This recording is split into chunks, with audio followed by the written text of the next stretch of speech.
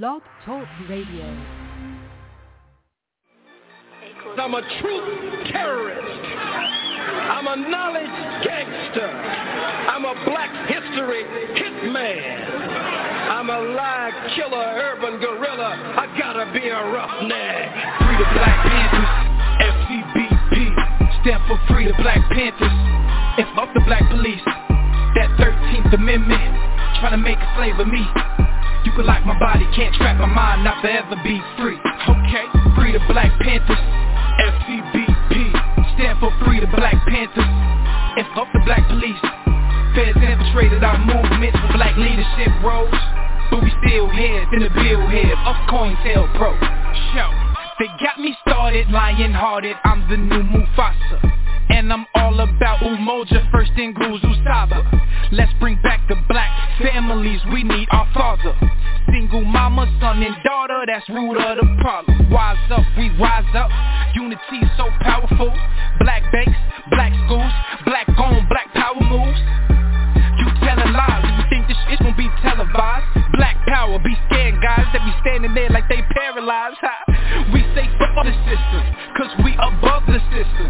We keep ARs and pistols, shotguns that's worth a crystal. But that's for self-defense, make sure we have no issues. Be sure to leave it at the door if you have it with you. This for them freedom fighters that lost their freedom. Until they freedom, we screaming Carpe Diem. This for the general, King Khalid Muhammad. We gon' make your day a holiday, I fuck me promise. Free the Black Panthers, FCBP, stand for Free the Black Panthers. And fuck the black police, that 13th Amendment, trying to make a slave of me. You can lock my body, can't trap my mind, not forever be free. Okay, Free the Black Panthers, FCBP, stand for Free the Black Panthers. And fuck the black police, feds infiltrated our movements for black leadership roles. But we still heads in the bill head of COINTELPRO. RBG, RBG, RBG, RBG, RBG, RBG. My sisters, my brothers, the council, the elders, cause that's really all I need. We suited, we booted, don't do it, you stupid, we head to the armory. Black woman and goddess, regardless, my heart just don't fuck with misogyny. Bullshit that don't tolerate it. Melanated, so you gotta hate it. Barack upped up another conversation. Trump finna get inaugurated, damn. Unify or die, NBPP.org. First and foremost, the new Black Panther Party, no the Black Panther Party, we are not violent. We are for self-defense and self-determination. The most violent group in this country are the police. What is taking place by the police departments to black people across this country is ethnic cleansing and genocide. It has escalated since the day that Barack Obama was inaugurated in 2008. We have a people who are only 13% of the population, yet we make up 80% of the prisons. We have 50% unemployment rate in the black community, and it's actually even more than that because they're not counting our people that are in the prisons. The 13th Amendment says you cannot be made a slave or indentured servant unless you commit a crime. The 14th Amendment forced our people to be subjects of this government. We never had any say in that. We need our own nation.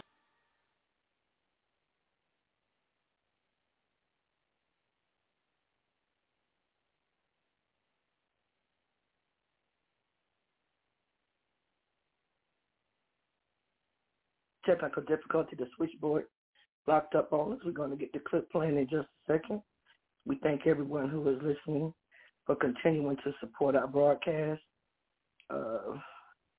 We know we have been repeating multiple and various clips as it relates to reparations. This is indeed a political education broadcast, and for such purposes, we're making sure that we're bringing you any and all things as it relates to reparations, so that as we launch these national, local, and international campaigns for reparations, those of you who have been listening to our broadcast will have been thoroughly briefed and know specifically what it is that we are fighting for and what it is that must be done in our varying cities. With that being said, we'll get ready to play yet another clip, and we look forward to coming live in the very near future, returning back to our live broadcast. But up until then, in the meantime, in between time, we will use these airwaves to politically educate the masses. Black power, black power, black power. The switchboard is giving us a bit of a trouble here. I'm doing my best. Oh, goodness gracious. It keeps locking up on us of all days. Feeling slightly under the weather. The show goes on. If you're listening, you can hear my voice. You know, I'm much more upbeat and up. But hey, I look to continue. The struggle continues, and the show must go on. Be sure to support the New Black Panther Party by going to www.nbpp.org. Click that donate button, make a contribution from your heart. We appreciate those who make and set up to have regular contributions to come out their account, or those of you who simply want to make a one-time contribution. We appreciate you all the same. As you all know, this broadcast costs to be able to bring this content to you, and so support the New Black Panther Party as we continue to be on the front line. Black Power. Hello, everyone. My name is Michael Mensa, and I'll be introducing this next episode of the Health Justice Seminar Series at the Lancet Commission on U.S. Public Policy and Health. This session is titled Reparations in Health, and will be paneled by Professors William Sandy Darity Jr., Ph.D., Distinguished Professor of Public Policy at Duke University, as well as Katie Himmelstein, MD, Infectious Disease Fellow from Harvard Medical School, and will be moderated by Claudia Fegan, Chief Medical Officer of Cook County Health. The series intends to bring experts and activists together in order to share ideas and formulate possible solutions to these long-lasting problems and issues that have impacted health, and examine these issues from a social science lens. I will now turn it over to the moderator, Claudia Fegan, to continue the discourse. Thank you. Good afternoon, everyone. William A. Sandy Darity is the Samuel Du Bois Cook Professor of Public Policy, African and African American Studies and Economics, and the director of the Samuel Du Bois Cook Center on Social Equity at Duke University. Darity's research focuses on equality by race, class, and ethnicity, schooling and the racial achievement gap, North-South theories of trade and development, skin shade and labor market outcomes, the economics of reparations, the Atlantic slave trade, and the Industrial Revolution, the history of economics and the social psychological effects of exposure to unemployment. His work with Kirsten Mullen, From Here to Equality, Reparations for Black Americans in the 21st Century, advances a general definition of reparations as a program of acknowledgement, redress, and closure. Acknowledgement constitutes the culpable party's admission of responsibility for the atrocity. Redress constitutes the acts of restitution, the steps taken to heal the wound, and closure constitutes an agreement by both the victims and the perpetrators. The account is settled. Katie Himmelstein is a researcher and fellow in infectious diseases at Massachusetts General Brigham, as well as a co-author of a recently published Hospitals That Serve Many Black Patients Have Lower Revenues and Profits, Structural Racism in Hospital Financing in the Journal of General Internal Medicine. Dr. Himmelstein is a member of the National Working Group of White Coats for Black Lives and a passionate advocate about issues of equity. I am Claudia M. Fegan. I am the Chief Medical Officer for Cook County Health and the National Coordinator of Physicians for a National Health Program, as well as Vice President of Health and Medicine Policy Research Group. We will each speak on the subject, and then we'll entertain questions. So we'll start with Dr. Darity. Sandy? Thank you so much. And I'm really, really honored to have the opportunity to speak on behalf of this Lancet Commission. I'd like to begin by sketching a particular and specific program of reparations that will inform the rest of the conversation that I would hope to engage in today. There are four dimensions of the reparations plan that Kirsten Mullen and I advance in our book, From Here to Equality.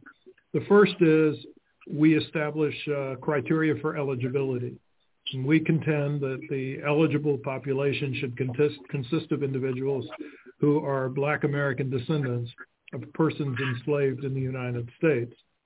To identify that eligibility status, we propose two conditions.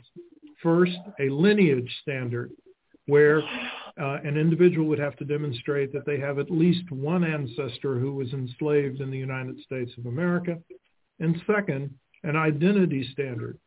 So this would mean that for at least 12 years before adoption of a reparations plan or a study commission for reparations, an individual would have to self-identify as Black, Negro, African American, or Afro-American on an official document. We propose that this is the population who should be eligible for reparations because this is the community that has borne the weight of American racism from the start of the Republic to the present moment. In addition, these are individuals who are descendants of the freedmen who were promised 40-acre land grants as restitution in the aftermath of the period of enslavement in the United States, and who, in fact, received absolutely nothing from the federal government. The second condition or characteristic of a reparations plan, and this is going to be extremely relevant to the issues that we're going to explore today, is the objective of a reparations plan, which is to eliminate the racial wealth gap. The black-white chasm in wealth is the premier economic indicator of the cumulative intergenerational effects of white supremacy. This gap is driven by the racially uneven intergenerational transmission of resources. Why are those resources unevenly distributed in such a way that one community has considerably less to endow subsequent generations with? It's precisely because of an array of United States government policies. One of these policies I've already mentioned, which was the failure to provide the newly emancipated with the 40-acre land grants that they were promised. But at the same time, the federal government was providing 1.5 million white families, including recent immigrants from Europe, with 160-acre land grants in the Western Territories as the nation completed its colonial settler project. And these 160-acre land grants were provided under the auspices of the Homestead Act of 1862. This was the beginning point in the aftermath of slavery of the racial wealth gap. Second set of policies were associated generally with government inaction, but occasionally with complicity, associated with the 100 massacres that took place between the end of the Civil War and World War II. These were massacres in which white terrorists not only destroyed Black lives, but also seized and appropriated Black-owned property, furthering the racial wealth gap in the United States. In the 20th century, the federal government makes a transition from asset building via land allocation to asset building via supporting home ownership, but it does so in a highly discriminatory fashion. The discriminatory dimensions of the home ownership subsidy projects include redlining as a successor to restrictive covenants, and also the discriminatory application of the GI Bill for returning veterans from World War II in such a way that white home ownership was heavily promoted to the extent that it built a white middle class in the United States, while Black home ownership was truncated and deprived. And then the final set of policies that I'd like to refer to are policies that emanated from approximately the late 1950s, early 1960s, the combination of the expansion of the federal highway system and alleged slum clearance activities. These resulted in the destruction of black neighborhoods and the destruction of black business districts nationwide, and so as a consequence, reinforcing the racial wealth differential. Now, how large is this racial wealth gap today? Well, if we use the data from the 2019 Survey of Consumer Finances that's generated by the Federal Reserve, we find that the average black household has $840,900 less in net worth than the average white household. If we were to equalize household wealth, we would also be equalizing wealth across individuals, and as a consequence, we would owe the 40 million eligible recipients of reparations approximately $350,000 apiece. This in turn would amount to a total of approximately $14 trillion, which would be the minimum amount that would be required for a reparations plan. But it would be the amount that would eliminate the racial wealth gap in a direct fashion. So in the discussion that follows, the effects of reparations on health outcomes will be treated as the effect of elimination of the racial wealth gap. Now, there's a third aspect of the program of reparations that Kirsten Mullen and I have advanced, which is to answer the question of who's responsible for paying this substantial debt. And it's the federal government. States and localities cannot do it. Their total budgets amount to less than $5 trillion, while the federal government definitely has the capacity to meet a bill of any size as long as it structures the expenditure so that it minimizes the risk of inflation. And one of the things that we attempt to do in our book, From Here to Equality, is propose ways in which this can be done. The fourth and final characteristic of the program is to determine exactly how the payments should be made. And we argue that it should be direct payments to the individual recipients. Now, in terms of the whole question of the relationship between reparations and health, let me start with the observation that we now have, and this has been an important development over the course of the past 25 years or so, we now have a significant emphasis on trying to understand what people refer to as the social determinants of health. And one of the critical aspects of this is an individual's socioeconomic status. This typically is measured by looking at income, education, or occupational status. And for the most part, the wealth condition of households or individuals is omitted from the calculus. I would argue that it's critical to integrate the analysis of wealth differentials into our understanding of health differences, because the racial wealth gap provides us with a wonderful, and perversely, but a wonderful index number to capture the notion of structural racism. Now, Zinzi Bailey and her co-authors observed that structural racism can be defined as the totality of ways in which societies foster discrimination via mutually reinforcing inequitable systems. For example, housing, education, employment, earnings, benefits, credit, health care, criminal justice, that in turn reinforce discriminatory beliefs, values, and distribution of resources. Now, I would like to submit that the wealth gap encapsulates these effects. It brings them together in terms of a single measure that gives us a sense of the degree of disparity in American society. Research is now underway on the best way to measure structural racism, but I'm going to propose now that one of the very strong ways to do so is to look at the racial wealth gap. Now, of course, there's a distinction that has to be made between causation and association. And earlier research tend to look unidirectionally at the effect of health outcomes on wealth. More recent research has reverse the causal path. Indeed, some sets of studies look at past generations' wealth and its effect on the younger generation's health.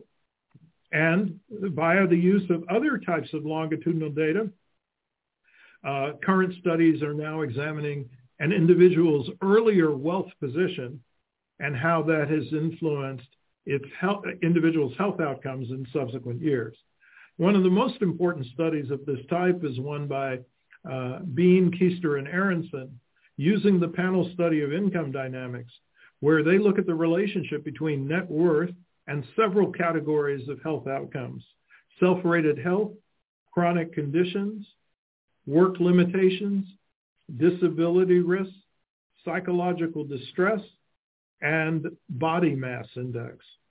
They find that Blacks have worse outcomes across self-rated health, chronic conditions, diagnosed conditions, and disability. But they also find, and this is the important dimension of their study, is that white participants have 7 times greater net worth than the white respondents to the survey. They had greater home equity, greater savings, and greater levels of stocks and bonds. Now, they also do carry more debt, but they were also 2 times as likely to own a home. Interestingly enough, in this same study, Bean and her co-authors examine specific categories of assets and debts and their implications for health outcomes.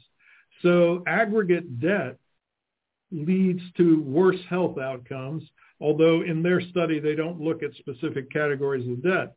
But in looking at specific categories of assets, they find, for example, that home ownership has a positive effect on health outcomes, but home equity actually has no effect. Subsequent studies have also demonstrated that higher levels of wealth reduce mortality risk. So how do we connect reparations to health? Well, the implication of what I've suggested about an appropriate reparations plan is to say, let's look at the impact of eliminating the racial wealth gap on racial health differentials, or the connection between the racial wealth gap and the racial health gap. In a study that I participated in with Eugene Richardson and James Johnson as the lead researchers, we examined the implications of reparations for the effect of on COVID-19 transmission, and set up a simulation exercise in which we tried to explore what the consequences would be of having a situation in which there was no racial wealth gap in the United States. And we found that we could estimate that there would have been a 31 to 68% decline in transmission rates of COVID-19 across the entire population had we no racial wealth differential. And the last thing I'd like to mention in this context is the fact that Katie Himmelstein has led a team in producing a study that attempts to look at the consequences of elimination of the racial wealth gap on health outcomes that are related to the pandemic. And I assume or hope that she will talk about that study a bit in her remarks. Thank you.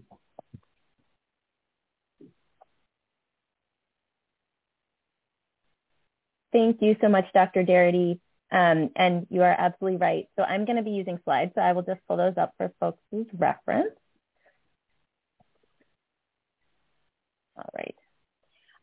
So as Dr. Darity referenced, I'm going to be speaking a bit about the health outcomes, a bit more than he has about the health outcomes associated with reparations. And I'm also going to be talking about 2 other types of wealth or resource redistribution within healthcare that are not reparations in the sense that Dr. Darity has defined them, but are another mechanism or other mechanisms by which we need to think about redistributing resources within healthcare in order to promote health equity and justice. So first, this is the data from the study that Dr. Darity just referenced, on which he is a co-author, which is wonderful. And we also worked with Dr. Morse and a number of other folks who are on this call who made really valuable contributions. So this was a study in which we looked at survival among middle-aged adults. And you can see the data here. So the blue bars are white adults and the orange or yellow bars are Black adults. And in the cohort that we were using, we found that, as we know, Black adults had poorer survival as a consequence of poorer health. We then modeled reparations in precisely the way Dr. Darity described them. So a wealth transfer adequate to close the racial wealth gap, which we modeled in our study on a household level as $800,000 per household. And what we found is that such a wealth transfer, reparations, would significantly close and in some cases even eliminate the survival gap. So you can see that in survival to age 65, the gap was entirely closed, and to older ages significantly attenuated. So this was a modeling exercise based on a wealth transfer equivalent to the size of the racial wealth gap that found there would be significant improvement in Black-white mortality gap. So this was sort of the major finding of that study, and this is modeling reparations as an intervention on racialized wealth inequality. But as you can see from our findings, that alone would not be adequate or sufficient to fully close racial health gaps. And there's certainly a lot of policies, in addition to reparations, that we could think about. And what I'd like to turn attention to now is other aspects of unequal racialized wealth distribution in the United States. So in addition to the unequal wealth distribution among households and individuals, I think all of us who work in healthcare also recognize that there's unequal healthcare facilities and lower reimbursement for the care of Black individuals. So I'd just like to take a moment to talk about those as well. So here we have photos of two hospitals. I'm an infectious disease fellow at Massachusetts General Hospital, and our $400 million Lunder building is the photo on the left. On the right, we see a photo of Kearney Hospital, which is another hospital here in Boston, about 9 miles away. And at Mass General, about 5% of the patients we see are Black, and at Kearney Hospital, over 40% of the patients are Black. And I think the photos really suggest the different levels of resources and resource investment in the two hospitals, and that tracks very closely with the patients that the hospitals serve. And that's because, as we know, although segregation, formal legal, de jure segregation of hospitals has been illegal for some time, and that's what was being protested in this photo. In fact, our hospital system our healthcare system remains highly segregated in the United States. So, for example, in the US, about 3/4 of all Black infants are born in only 1/4 of the hospitals. So in fact, our hospitals remain extremely segregated. And so this was a study that I participated in, where we looked at actually quantifying what is that resource inequity between hospitals that predominantly serve Black and Latinx patients and those that predominantly serve white patients. And to do this, we looked at the top 10% of hospitals in terms of those caring for Black and Latinx patients. And what we found is that the capital resources, so the value of the land, the buildings, the equipment that was owned by the hospitals was drastically different.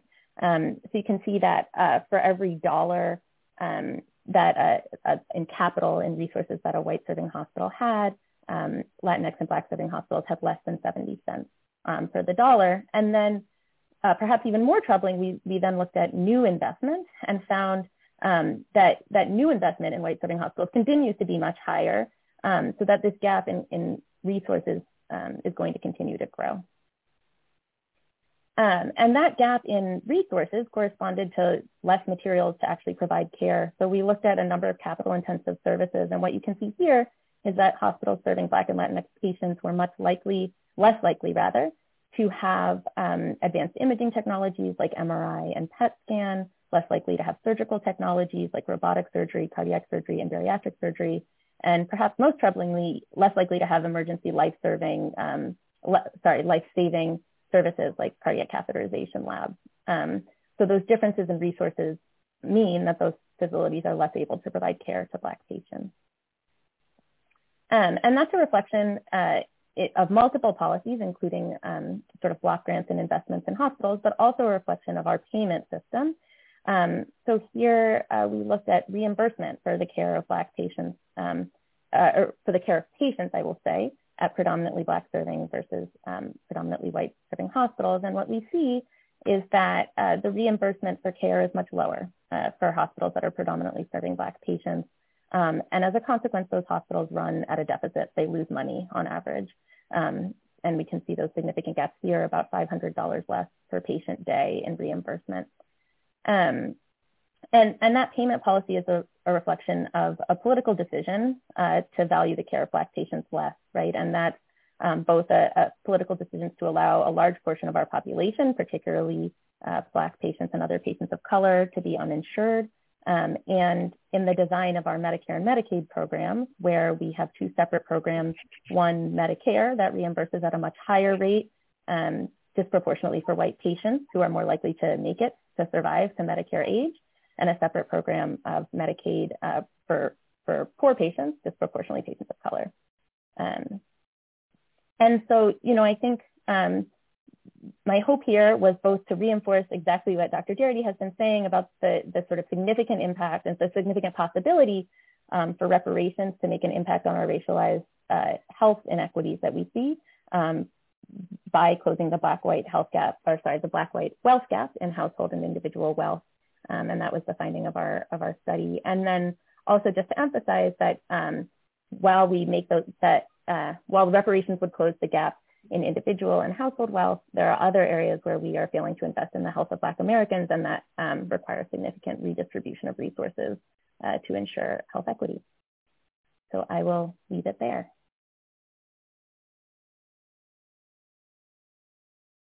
Okay, thank you. Dr. Darity has spoken on the case of reparations and the wealth gap. Both are crucial for understanding the public health implications of this topic. As he pointed out, the chronicity of racism and discrimination, importantly, government-sanctioned discrimination, have perpetually crippled Black economic opportunities. I believe one of the major challenges we have today is the inability of many white Americans to acknowledge how they have benefited from the wealth and white privilege accrued as a result of slavery, followed by institutionalized Jim Crow, and what persists today, the ongoing racial inequality and racism. It is common for people to say, slavery was a long time ago, that was another time, and people are different, which fails to acknowledge the benefits accrued as a result and the nation's failure to acknowledge it. While a handful of state legislatures and even the U.S. Congress have issued an apology for slavery, none have gone as far as to acknowledge there is a debt to be paid as a consequence of it. Yet the concept of reparations is not foreign to the world governments or even to the United States. The Canadian government, our neighbors to the north, have acknowledged and made an effort to compensate families for their practice of removing Indigenous children, or as referred to in Canada, First Nation children, from their families, and by placing them in live-in religious schools where they could be indoctrinated in Anglo-Canadian culture and deprogrammed of their Indigenous culture. The German government paid reparations to the families of the Nazi Holocaust. I remember my grandmother, who fled Nazi Germany in 1939, eventually received a monthly check called Wiedergutmachen, to make good again. And yes, our pious U.S. government paid reparations to Japanese Americans who were wrongfully incarcerated during World War II. So it is not a concept with which the government is unfamiliar. The problem people seem to have is acknowledging it is a debt that is still owed and has not diminished with time, but continues to accrue as a result of the disparities that occurred and are ongoing. Dr. Himmelstein, in her work on the structural racism in healthcare financing, references the disparity in reimbursements from Medicare and Medicaid. I want to remind you that Medicare is federally funded and federally mandated. It was the threat of loss of federal funding that resulted in the almost overnight desegregation of hospitals across this country, most notably in the South. Medicaid, on the other hand, while federally mandated, it is state funded and varies from state to state on the level of funding and the level of reimbursement provided for services delivered. Dr. Himmelstein points out that Medicaid disproportionately serves people of color, while Medicare disproportionately serves white people because fewer people of color live long enough to reap the benefits of Medicare. As a matter of fact, it is amazing what happens to healthcare outcomes of Blacks once they turn 65 and receive Medicare. While looking at diabetes or heart disease or renal failure, Blacks on Medicare begin to improve after a few years after turning 65, and begin to mirror their white counterparts in some of their outcomes. There is no question that healthcare outcomes are multifactorial, and access to appropriate healthcare is just a small piece of the problem. But as a public health issue, we must begin to address it on all strata. We have never reached a level of opportunity for people of color in this country as we have for everyone else, including immigrants. The idea that people, including some people of color, believe that blacks have not achieved as much because of a lack of ambition or drive or work ethic is offensive to me. There are fewer black men in medical school today than there were 50 years ago. The most striking thing to me when I became the chief medical officer for Cook County was my first clinical chairs meeting. When I looked around the room, I saw almost all white men. We are an organization that prides ourselves on taking care of everyone who comes to our door, regardless of their ability to pay. Now, that is not to say there was a single one of those chairs who didn't deserve to be there. They were all hardworking, smart, and dedicated. But you have to ask, were there no women or people of color who were just as qualified, just as driven, or just as dedicated to our mission? Had any of them been given an opportunity? Who gets to go to medical school in this country? Who gets to go to college in this country?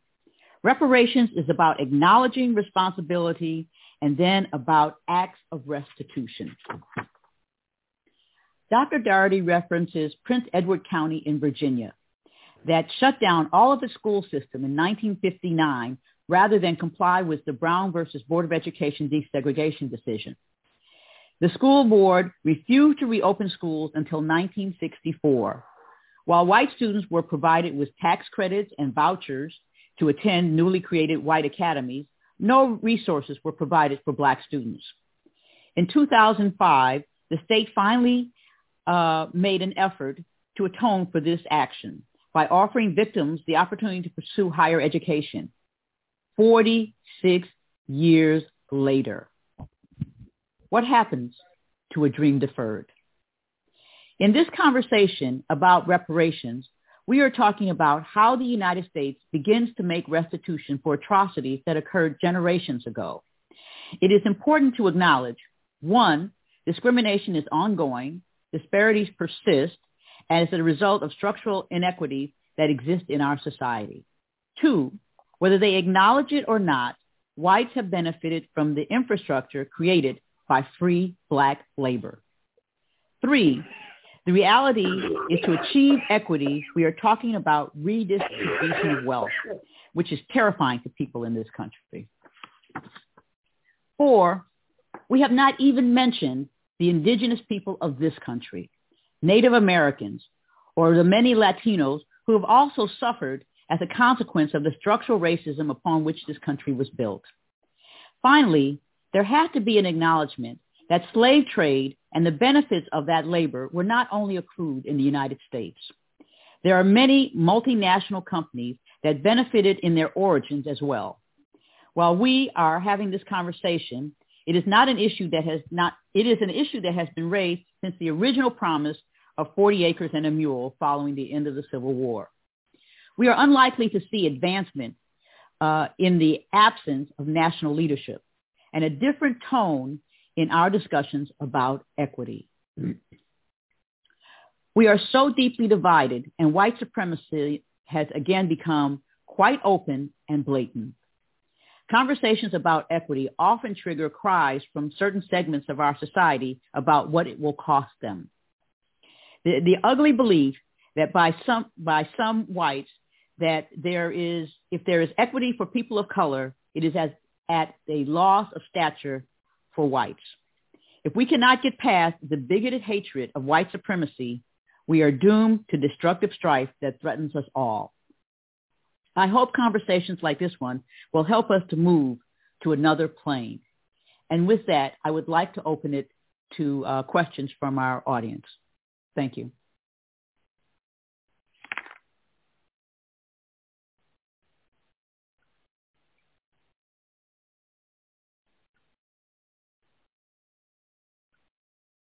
Hello, everyone. Please feel free to raise your hand or type in the Q&A box if you have any inquiries for the panel. Thank you. Well, Sandy, while we don't, I'm waiting for questions, or maybe one question has occurred. Dr. Darity, can you tell us a little bit more about your reparations proposal? Certainly. So the premise is that the objective, as I said, would be to close the racial wealth gap.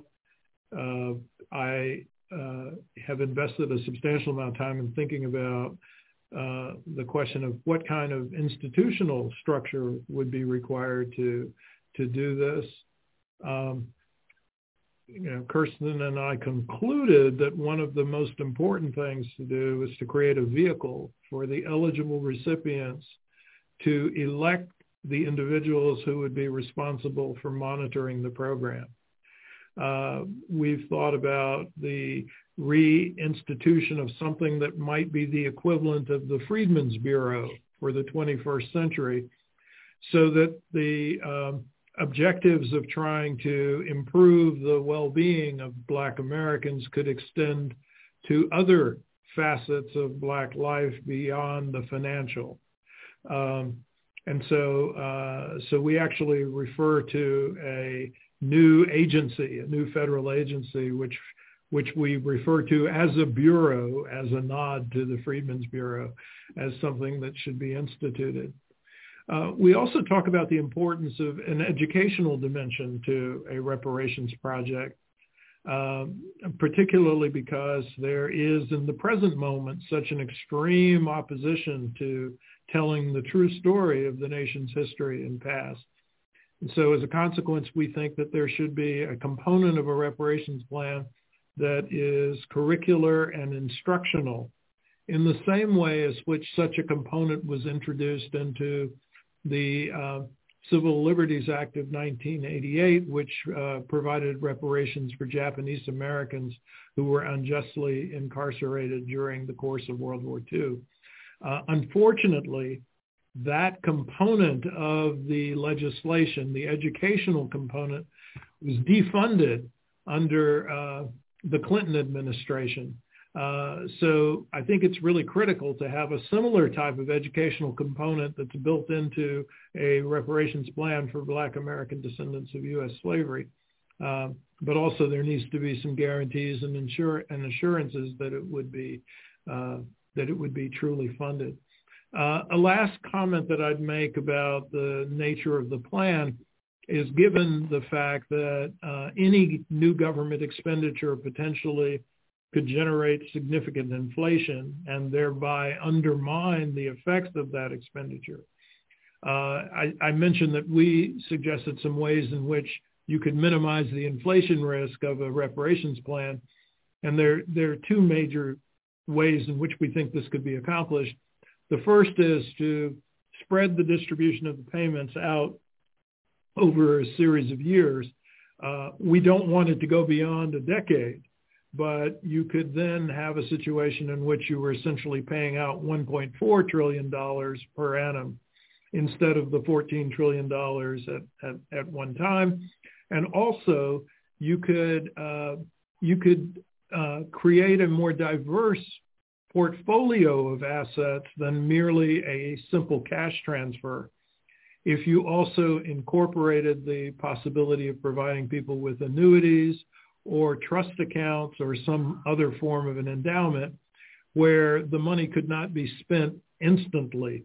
But the key factor is that the individual recipient should have full discretion over the use of the funds that they receive.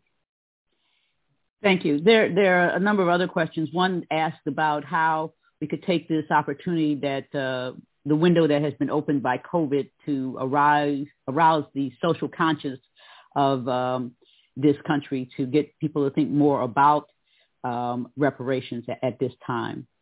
And I think that, Sandy, you can speak to this, but our challenge is we get a lot of talk. We don't necessarily get a lot of action at this time. Well, I actually think that the effect of the events of 2020, not only the pandemic, but of course, the very visible tragic death of George Floyd, and others that came to light. This is the police executions of unarmed blacks has been going on for a long, long time. But in 2020, I think people finally recognized or admitted that this was something that had been happening. And I think it has had a major effect on people's attitudes already. If you go back to the year 2000, the beginning of this millennium, there was a study that was performed by Michael Dawson and Ravana Popov, two scholars at the University of Chicago, where they surveyed Americans about their opinions on reparations. And they found at the time only 4% of white Americans endorsed monetary payments as reparations for Black Americans. And then by the year 2018, the figure was closer to 15%.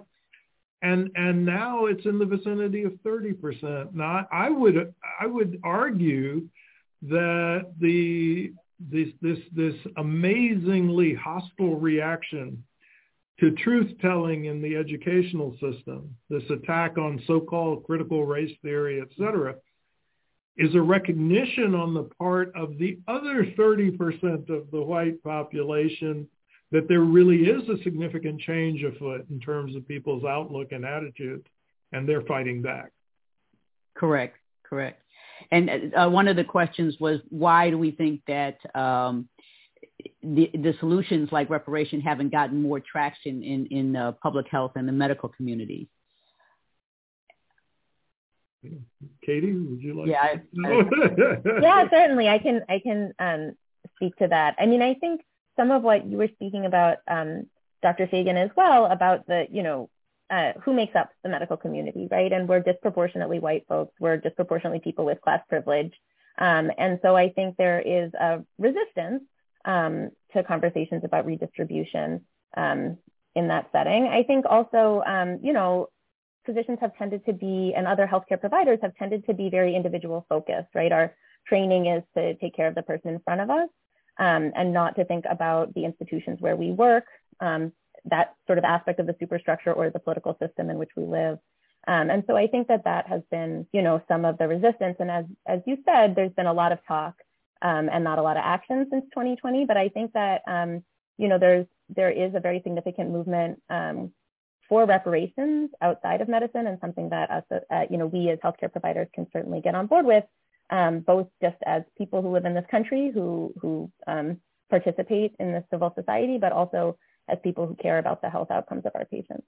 Yeah, and I think that's a very important point in the way in which physicians engage with the healthcare delivery system and tend to be very narrowly focused on the patients or the problem in front of them, instead of seeing it being part of a much larger infrastructure. Talking about the fact that the funding and financing has structural racism in it. And I look at the organization that I'm a part of, and, I can't travel anywhere in the world where I don't run into someone who hasn't heard of Cook County. And yet when I look at what we're able to offer our patients, and I like to believe we offer our patients the best care available, and yet I look at the resources of other hospitals and recognize that we don't have that level of funding, that we have, outstanding clinicians, but the resources are not there. And who makes those resources available to those patients? And so, physicians are very focused on what's in front of them and not as part of the bigger structure. And I think that it requires huge change in terms of who gets to go to medical school, who gets to be in a decision-making capacity. And I recognize that in my role as the chief medical officer for a huge system that employs 1,000 physicians, there's an opportunity there, but there are not enough opportunities across the country to implement the change necessary to change the way in which we think about these problems and look at different kinds of solutions. Yeah. I think also, one has to take into account issues concerning the training of physicians and what types of beliefs are promoted in the process of their training that may lead them to look at the person in front of them if they are black or white in substantially different ways. Oh, yeah. Absolutely. There are so many studies looking at the disparity or differences in how we treat pain, how we address the cardiac needs. It's just been demonstrated again and again. And it does stem from the training. And that's the person who's at the head of the bedside. You know, every time I walk into the room with a residents and students, and the patient looks up and sees me as a person in the gray coat in charge, you know, I can't tell you how often there's a whole change in terms of the response. So we have a ways to go there. So we have a question about, with the $14 trillion price tag, do we think the government will ever consider reparations? And what can we do to begin that conversation? I think one of the things I alluded to, but Sandy, I'll leave it to you, is that we have to have a change in leadership. There has to be political courage. Oh, absolutely. We have to have a different Congress, probably have to have a different president for that matter. Yes, for sure. Yeah. And I think that that's the whole issue that surrounds building a social movement to make reparations happen. And that's why the fact that today 30% of white Americans actually do support monetary payments as reparations for Black Americans is quite significant, because it creates a foundation to have the type of momentum that could lead us to a position where it would become a possibility, would become something realistic. But yeah, you're absolutely right. There needs to be a change in who our elected officials are. Yeah, and unfortunately, I think that Barack Obama almost shut down the conversation about reparations before it could really get started as he entered office. You know, John Conyers had a bill before Congress to try to begin that conversation, and we couldn't get very far with it because the Obama administration thought there were other things that were more important to address at the time. Yeah. But I think, and the next question is also about that, is that, you know, how do we move to a different spot, you know, in terms of, is there anything that we could do to eliminate the wealth gap or begin to approach that? And again, I think it requires national leadership. You know, it's not that this is something that can be done on a city level, a county level, or state level. It really means that we have to have national leadership with the political will and courage to talk about this on a broader scale. Yeah. To paraphrase our current Chief Justice, the way you eliminate the racial wealth gap is by eliminating the racial wealth gap. I don't think that there's any other alternative approaches other than a direct distribution of resources that will have any significant effect on closing the racial wealth gap. You know, people frequently talk about indirect measures like improving education. And of course, as an academic, I'm passionately committed to people improving their educational position, greater educational attainment. But that has very little effect on the racial wealth gap.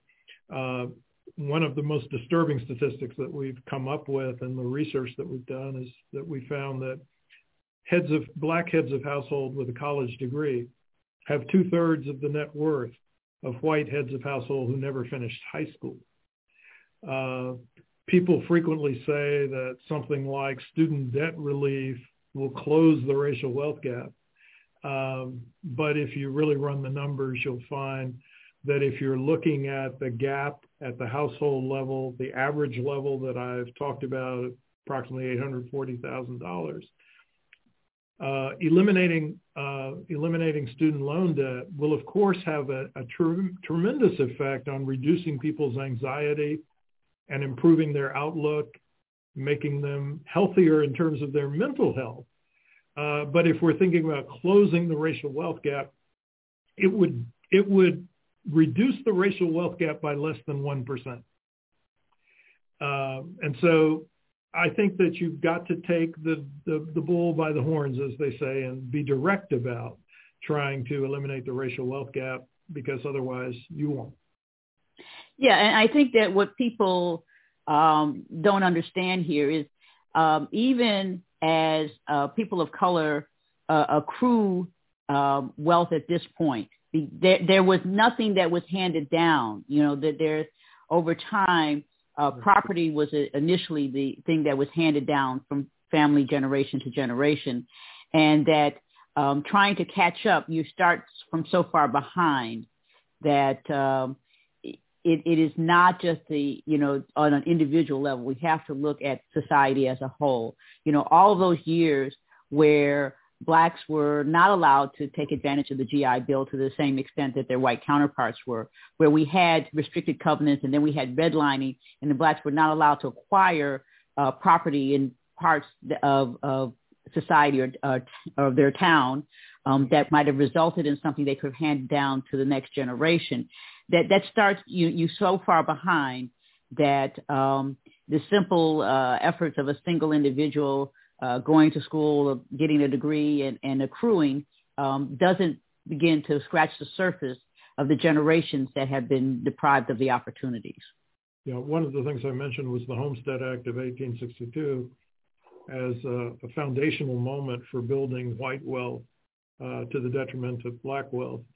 And I think that Trina Shanks Williams at the University of Michigan has estimated that there are 45 million living white Americans who are continuing to be beneficiaries of the Homestead Act land patents. So the question is, there have been many injustices done to people in the past, and what would be the vehicle for reparations to go forward in promoting health equity?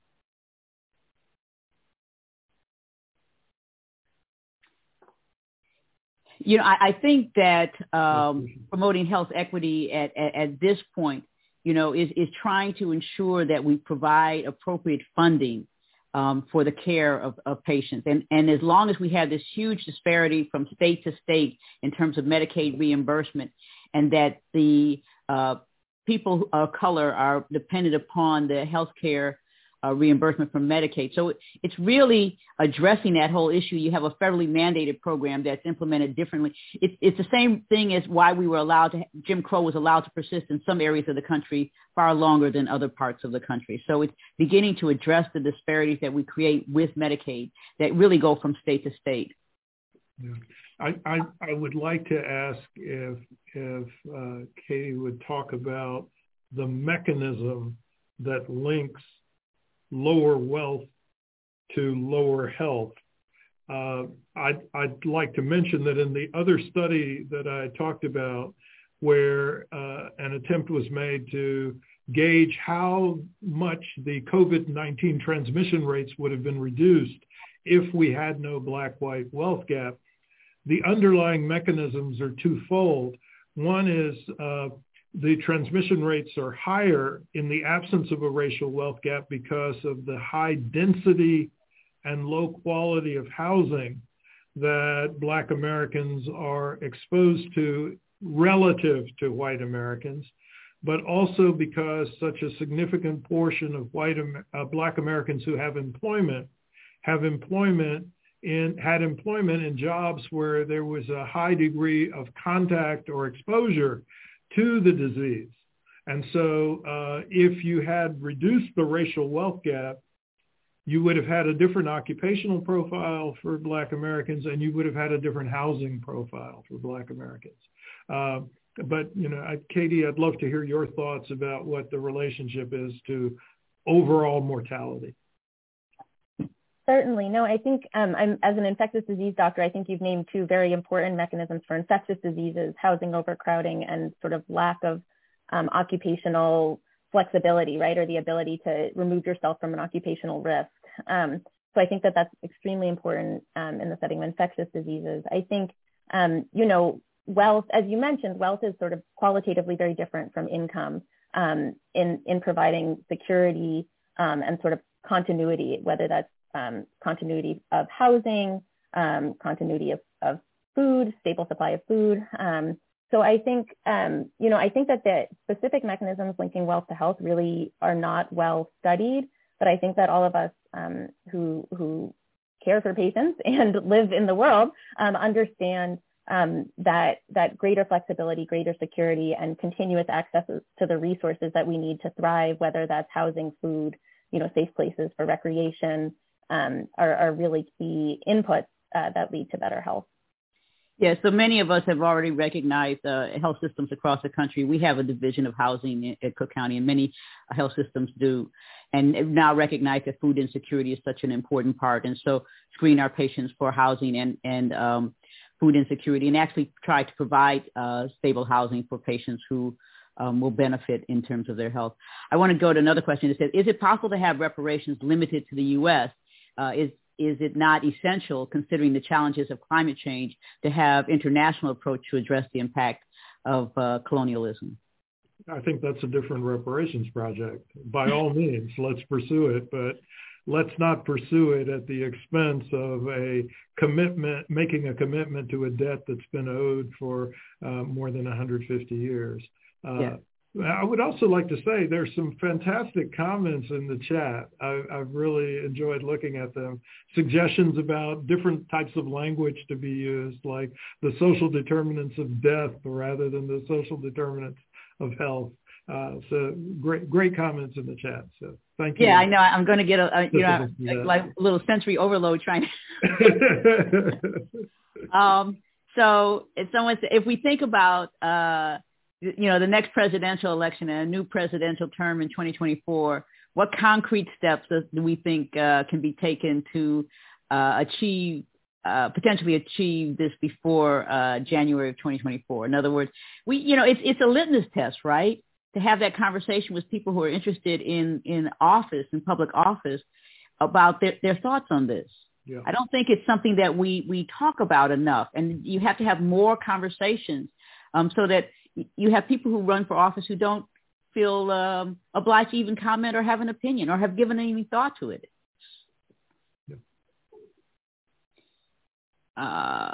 Okay. Is there a strategy or a specific plan to create policies to make this possible? So what plan is politically possible in the state of the current polarization and post-truth? I think this is a sort of like our throw up our hands and say there's nothing that can be done, that things are too polarized at this point.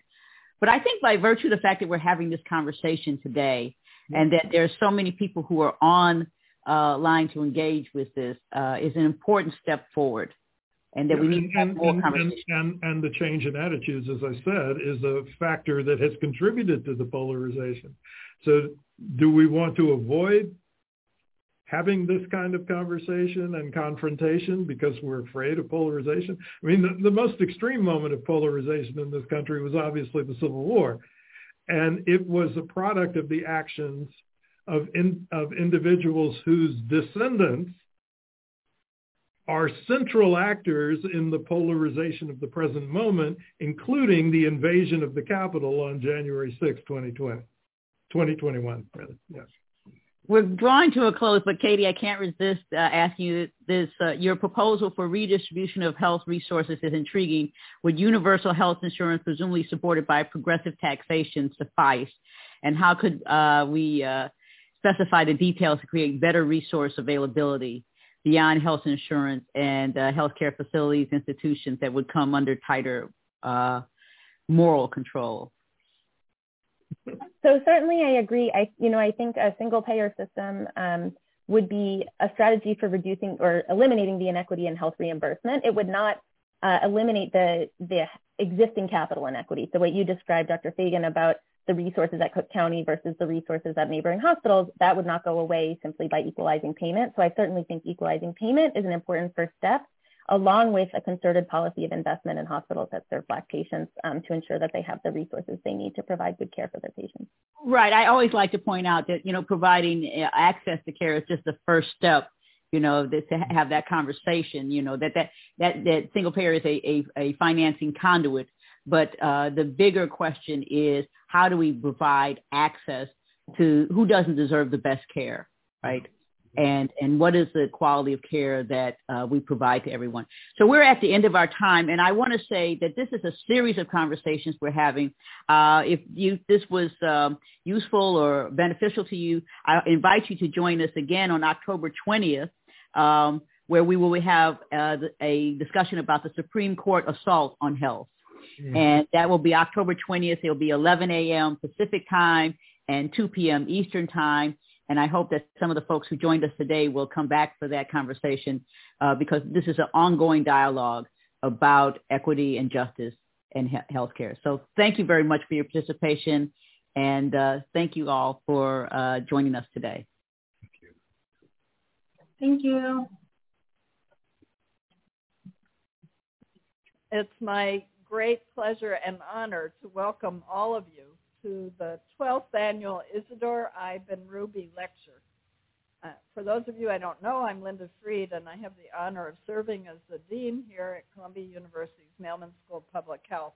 And today I particularly have the honor and privilege to welcome our longtime friend and colleague, Dr. Mary Bassett, New York State's Health Commissioner, to deliver the Ben-Ruby Lecture this afternoon. My colleagues, Dr. Ron Baer and Dr. David Rosner, will introduce Dr. Bassett shortly, and she'll join us then at the podium. This week is Public Health Equity Week at Columbia Mailman School, where we have been coming together and will come together all week as a community to participate in programming, to learn from experts, and to think together about how we can best move the needle forward to end health disparities for all populations. As a public health leader and champion for health equity, Dr. Bassett, I know, will push us today to consider our place in achieving health equity. This year, our school, one of the 3 original schools of public health in the United States, celebrates its centennial. As we begin now the 2nd century of public health, we ask ourselves, how can we most effectively create health equity in a world of widening disparities? Columbia Mailman Center for the History and Ethics of Public Health, founded by Drs. Baer and Rosner, is addressing and always addresses this very question with its unique collaboration of historians and ethicists. The center, housed in our Department of Sociomedical Sciences, is the first and only program of its kind. The program uniquely merges historical research and big data and is a central part of our school's core curriculum. The study of history and ethics is, of course, highly relevant to our 2nd century of public health. We cannot make effective public health decisions for the public good without the knowledge of our past history as well as an ethical rudder. We're so proud and been so much the beneficiaries of the work of the center as it builds bridges from evidence to policy and into our communities based on this knowledge. We're able to gather here today because of the generosity of the Ben-Ruby family. The Ben-Ruby family's gift to establish this lecture series has allowed us to welcome the world's leading minds at the crossroads of history, government, and ethics, so to discuss public health's toughest challenges. As we learned from Dr. Mary Bassett today, we honor the late Isidore Ben-Ruby, an esteemed physician who believed that history and science provide the necessary tools for people to make informed decisions on issues of health and human rights. The Ben-Ruby family has been an integral part of our community for many years. Isidore Daniel Ben-Ruby is an MPH graduate and friend and past student of the Center for the History and Ethics of Public Health, who was mentored by Professor Jerry Oppenheimer. He graduated with his MPH and went on to follow in the footsteps of his father and grandfather. While the Ben-Ruby family couldn't be with us today, we acknowledge and are deeply grateful for their commitment to public health, to history and ethics, and its importance in the future of society, and to the Center for History and Ethics. So I'm now thrilled to have Dr. Baer join me at the podium to introduce Dr. Bassett.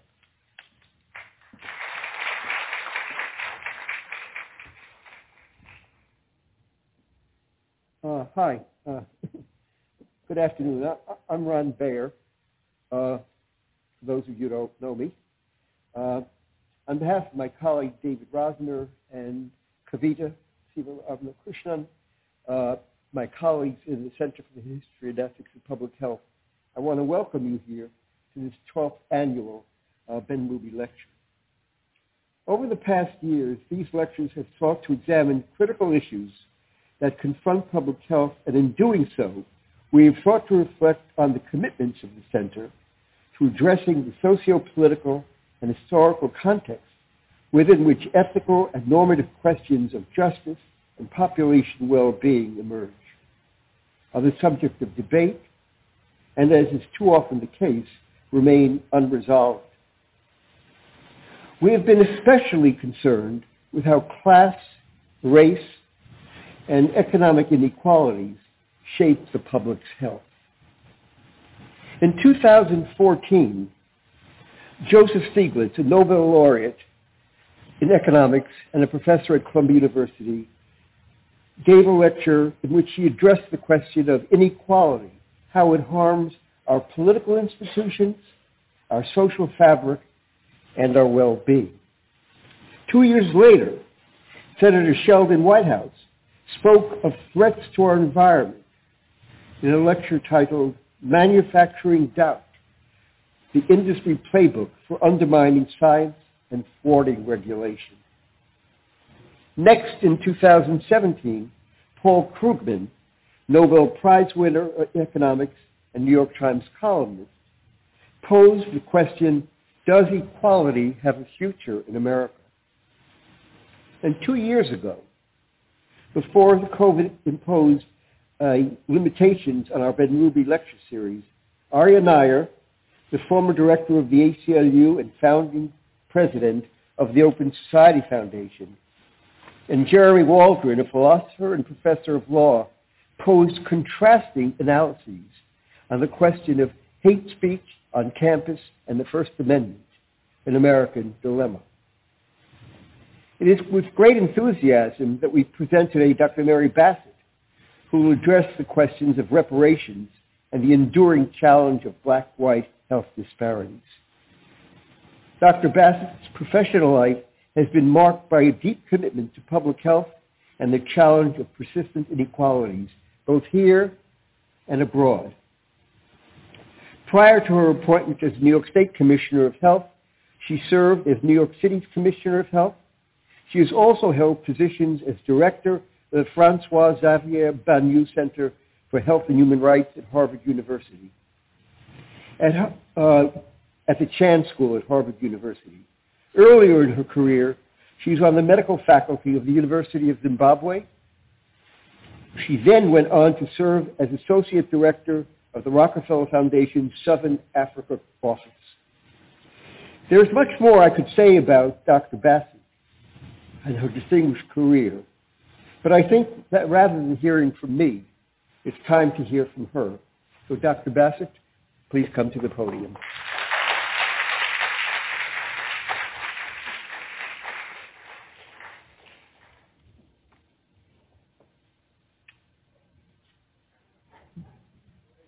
Thank you, and good afternoon, everyone.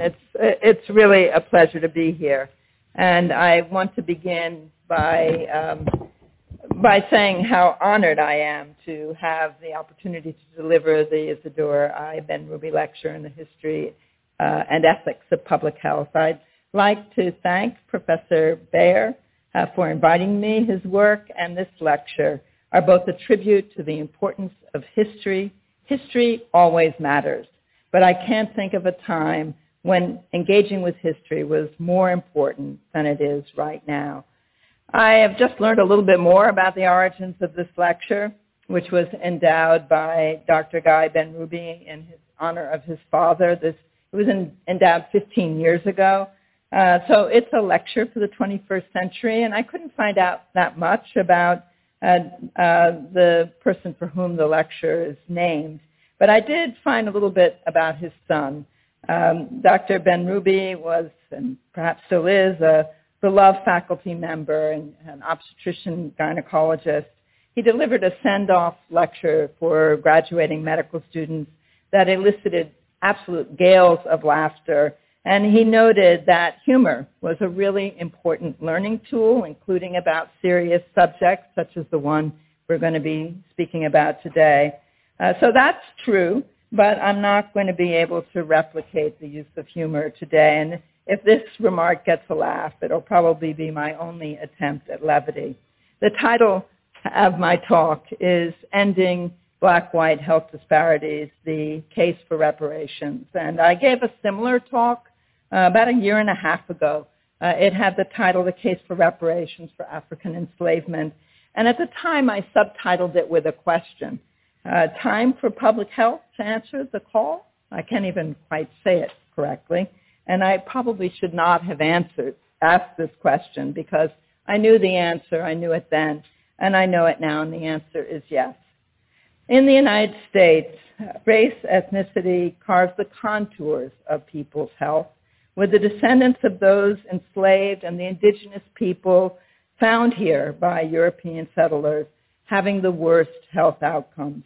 In a paper that I wrote with Nancy Krieger when I just finished training in the mid-1980s, we noted that, quote, ever since the first crude tabulation of vital statistics in colonial America, Black people have been sicker and died younger than whites. And I've repeated this fact throughout my working life for now nearly 40 years. It's a fact, but to see this fact as an accusation might not be inappropriate. In any case, it was true then, and it remains true now. As Evelyn Hammond, a historian of science, has remarked, there has never been a time when Black people did not die at higher rates and at younger ages. Not a single year. And perhaps this is why this toll is considered normal. But it is not normal. And in tallying across the 20th century in the United States, the New York Times reckoned that without this racial gap, more than 8.8 million African Americans would be alive today. Fundamentally, it is the magnitude of the racial gap and the lack of progress in its elimination that took me to reparations. And over the next 45 minutes or so, I may run over a little bit, I'm going to think out loud and talk about how I've come to see reparations as a path to better health and not a far-fetched idea. And in the end, there may be more questions than answers, and I look forward to a discussion. But I hope that by linking reparations to health, a resource for well-being and prosperity, we can broaden the rationale for a national reparations program. And I hope that these remarks will be valuable to those of you who work in the areas of health disparities and will compel you to engage with this topic. And I'm going to thank people at the end, but I would also like to take a moment at the beginning to acknowledge people who have been thought partners to me as I have explored this subject, both at the FXB Center at Harvard, Drs. Natalia Linos, Dr. Jordan Lawrence, Dr. Jackie John, Professor Jacqueline Baba, Dr. Magda Mataki, and also colleagues in other institutions. Dr.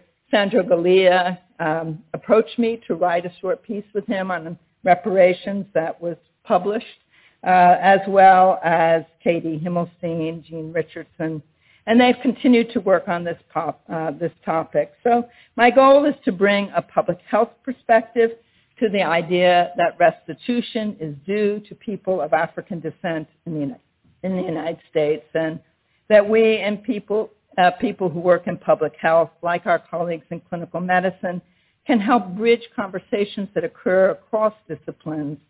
And also, as we recognize that increasingly there have been declarations such that racism is a threat to public health, not only in this city, but in many jurisdictions across the country. In New York State, at the federal level, the CDC has issued such a call.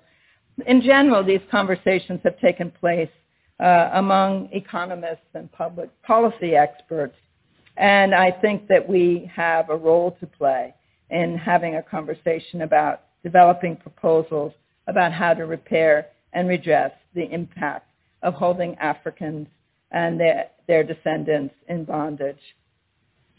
So public health has been late to join the conversation about reparations. It's been kept alive mainly by activists and journalists.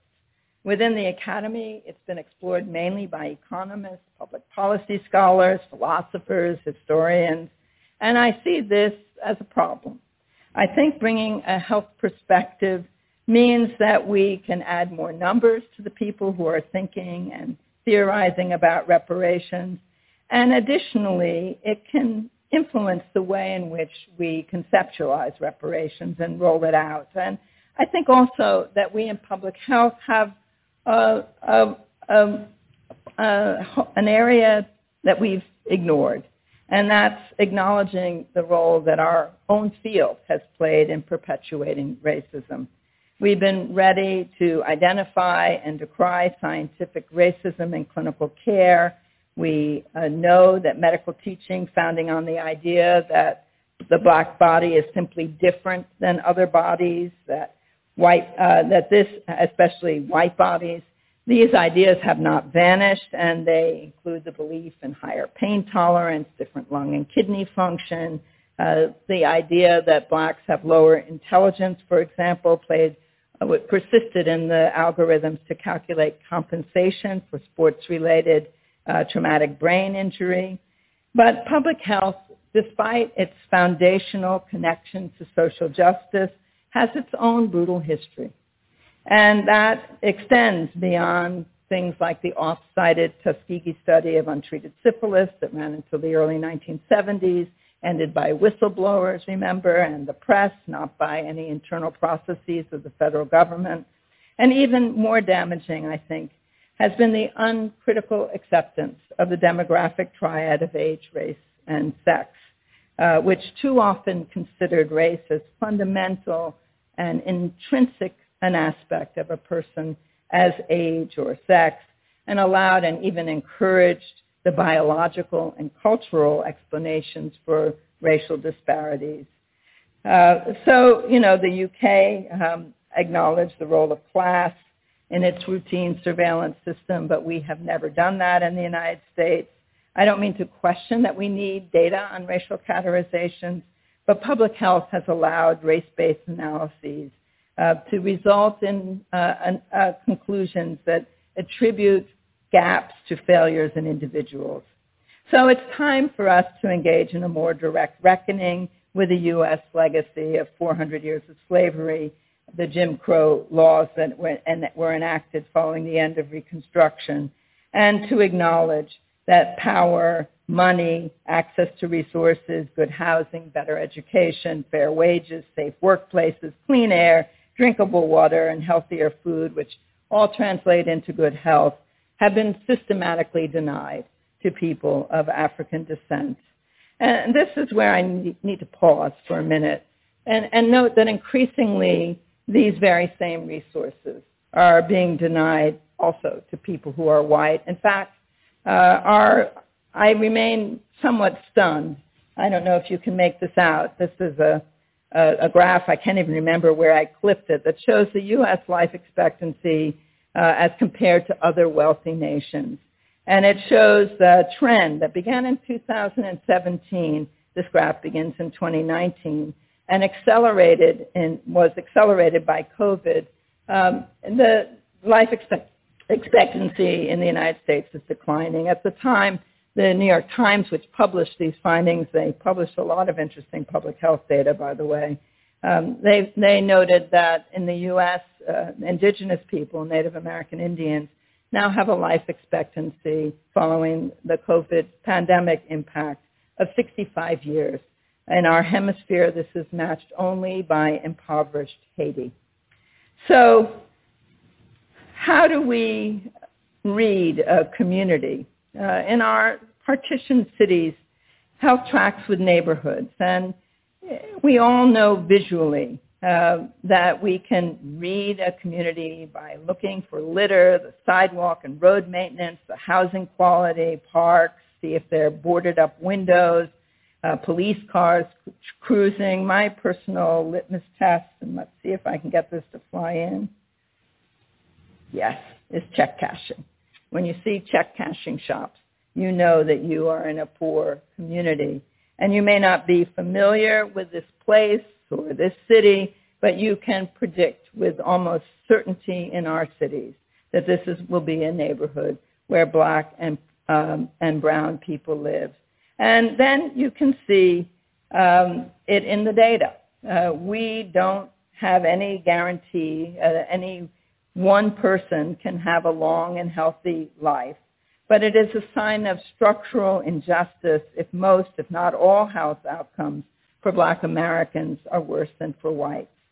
Why should a Black baby be any more likely to die in its first year of life than a white baby? And as you can see, the relative gap in life expectancy and infant mortality rates has been increasing.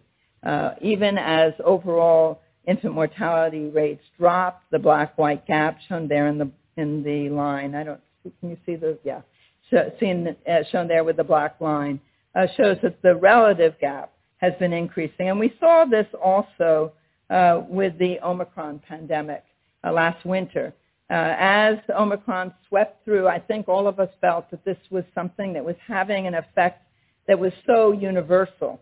Nobody had ever seen such a rapid rise in infection rates as the Omicron virus proved. But it brought with it the racial disparities, the gap between Blacks and whites, who are the red line there, these are Latinos, rose as Omicron swept through the population.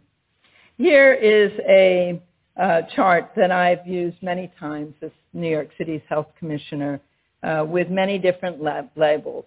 New York City's sickest neighborhoods, how poverty causes ill health. In New York City, the neighborhoods, as you know, are racially and economically segregated, and the neighborhoods that are Black and Latino are low income, have higher rates of housing and maintenance defects, lower educational attainment, higher rates of incarceration. And you can lay any number of health conditions over these neighborhoods.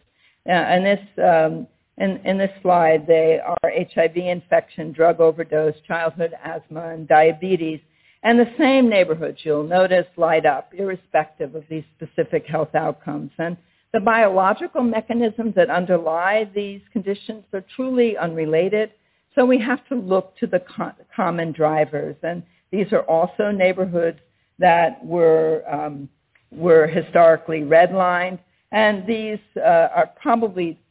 these maps are better described as ones that demonstrate the impact of structural racism. And it was for this reason that I created, it's been nearly 20 years ago at the City Health Department, what I called Neighborhood Health Action Centers, that were designed to address the fact that whole neighborhoods needed to have the most intensive resources of the City Health Department applied, that we shouldn't see each condition separately, but should address these as issues that involve the entire community. And I'm pleased that these offices have survived, now 5 health commissioners, and they're still in place. The current health commissioner, Dr. Vasson, has described these offices as the infrastructure of equity.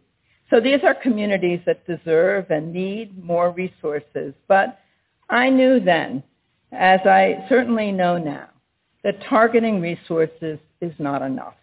The magnitude, the scope, and the scale of health interventions, including many that I have been involved in designing and delivering myself, simply are not up to the task of eliminating this map.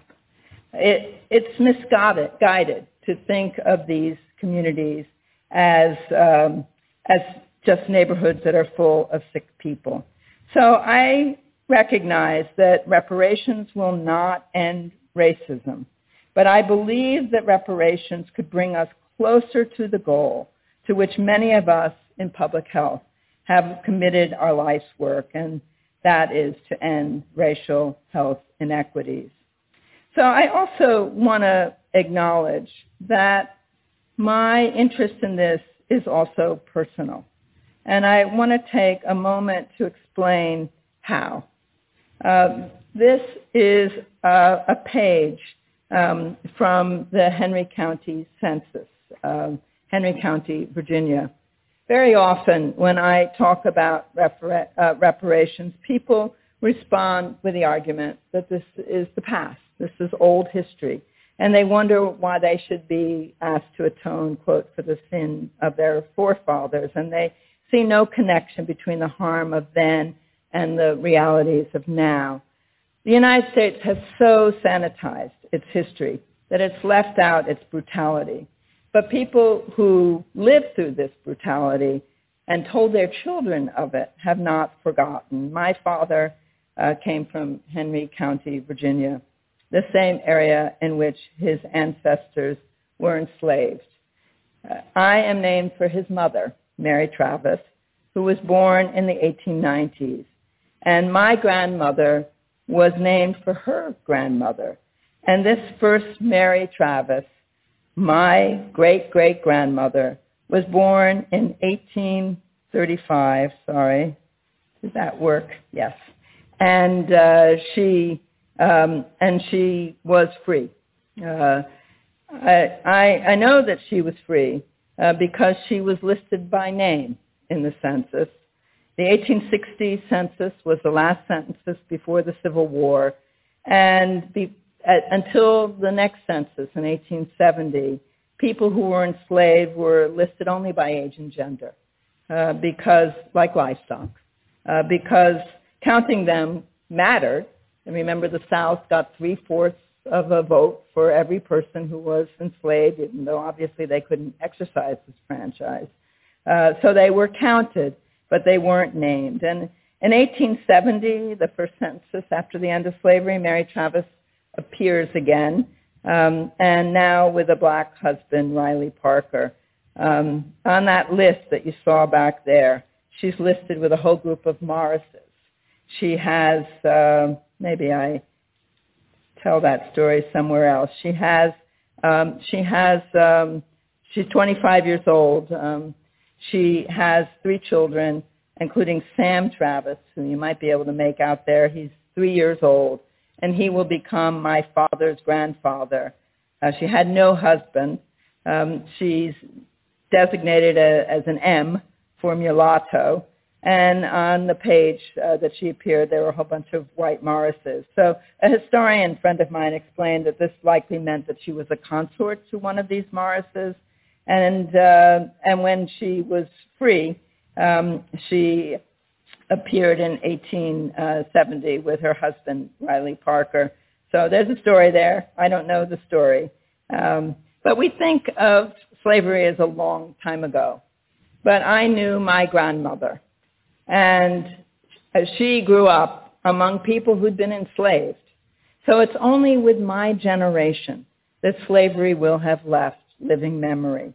And of course, even after slavery ended, it was followed by the Black Codes as Reconstruction was abandoned, and more accurately, when it was betrayed. And after the Second World War, my father served in the Second World War, he went north to pursue more education. And while at the University of Massachusetts, he met and married my mother, who is white. That's me there in the picture. And my parents' marriage was illegal in the state of Virginia. This was overturned only in the Loving decision by the Supreme Court. The state of Virginia pursued appeals all the way to the Supreme Court. So as a child, we visited my grandmother and my father's family, and I still to this day remember the fear I felt because I'd been told to identify one of my father's sisters as my mother if we were out in public, because in my childhood their marriage remained illegal. And I worried that if somebody asked me the question, where's your mother, that I could get my family into trouble by identifying my white mother. I think everybody who's African American has stories like this. And now let me turn to our topic today, which is the idea of reparations for the enslavement of black people. This is a long history. The idea of compensation was raised even before the end of enslavement, as early as the 18th century, decades before the Civil War. And in the 19th century, in the years after Reconstruction, Callie Guy House waged a national campaign that was later picked up by the Garvey movement. And more recently, the reparations was championed by Black nationalist organizations and the formidable Queen Mother Moore and COBRA, the December 12th movement. They showed up in 2001 at the World Conference Against Racism in Durban to call for reparations for the transatlantic slave trade and colonialism. At that time, a low-level U.S. delegation joined Israel in walking out of the conference. But for many people, it was this essay by Ta-Nehisi Coates that was published in The Atlantic in 2014 that brought the conversation about reparations into the mainstream. Ta-Nehisi Coates is a really brilliant essayist, and he anchored his essay in individual stories that reached back into history to show the centrality of enslavement to the emergence of the United States as a global power. He showed how this legacy was continued by subsequent discriminatory practices that plunged the Black population into a category all its own. A modest hands up was always derided as an unwarranted handout, and Coates quoted Rush Limbaugh as deriding the Affordable Care Act, which I would like to believe is now settled law, as an act of reparations. The American Rescue Act, which allocated aid to Black farmers, was also viewed in the same way.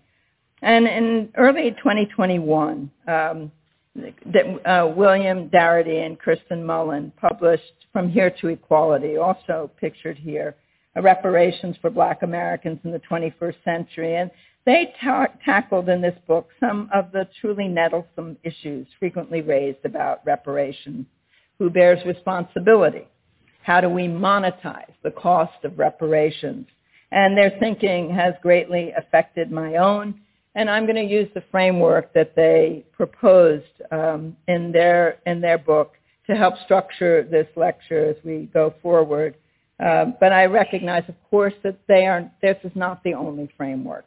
But as a footnote, I would be inclined to include as beneficiaries all people in the United States who are of African descent, whereas Darity and Mullen proposed limiting people of U.S. descent, people descended from people enslaved in the United States only, to reparations. And I'm also going to add to my conversation the work of Catherine Frank. I'm not sure whether her name is pronounced Frank or Frankie. She wrote a book titled Repair. She is white, a lawyer, and she based her work on archival research and made a very powerful case for reparations that centers on the importance of land ownership as a source of wealth.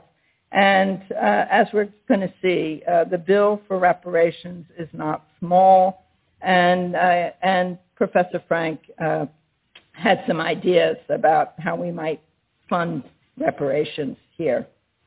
So it's fair to ask what I mean when I talk about reparations. And I have on this slide quoted some of the definitions of reparations that have been offered by the United Nations High Commissions for Human Rights.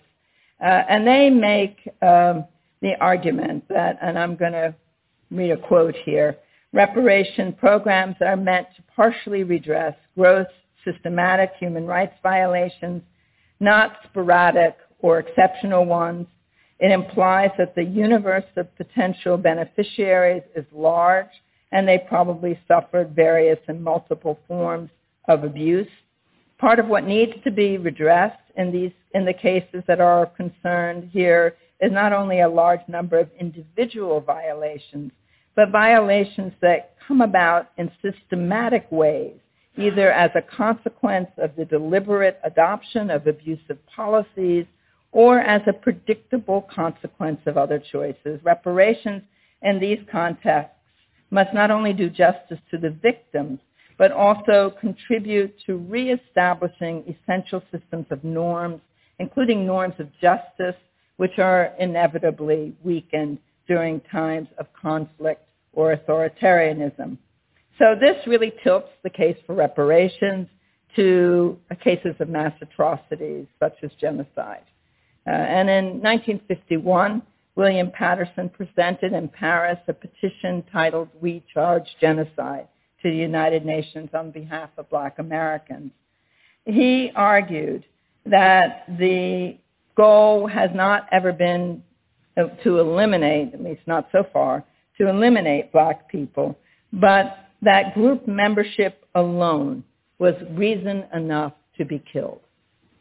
So he, theorizing on what are worthy situations for reparations, I think would benefit from public health input. There is a Lancet Commission on reparations. Its work was disrupted by the untimely death of Paul Farmer.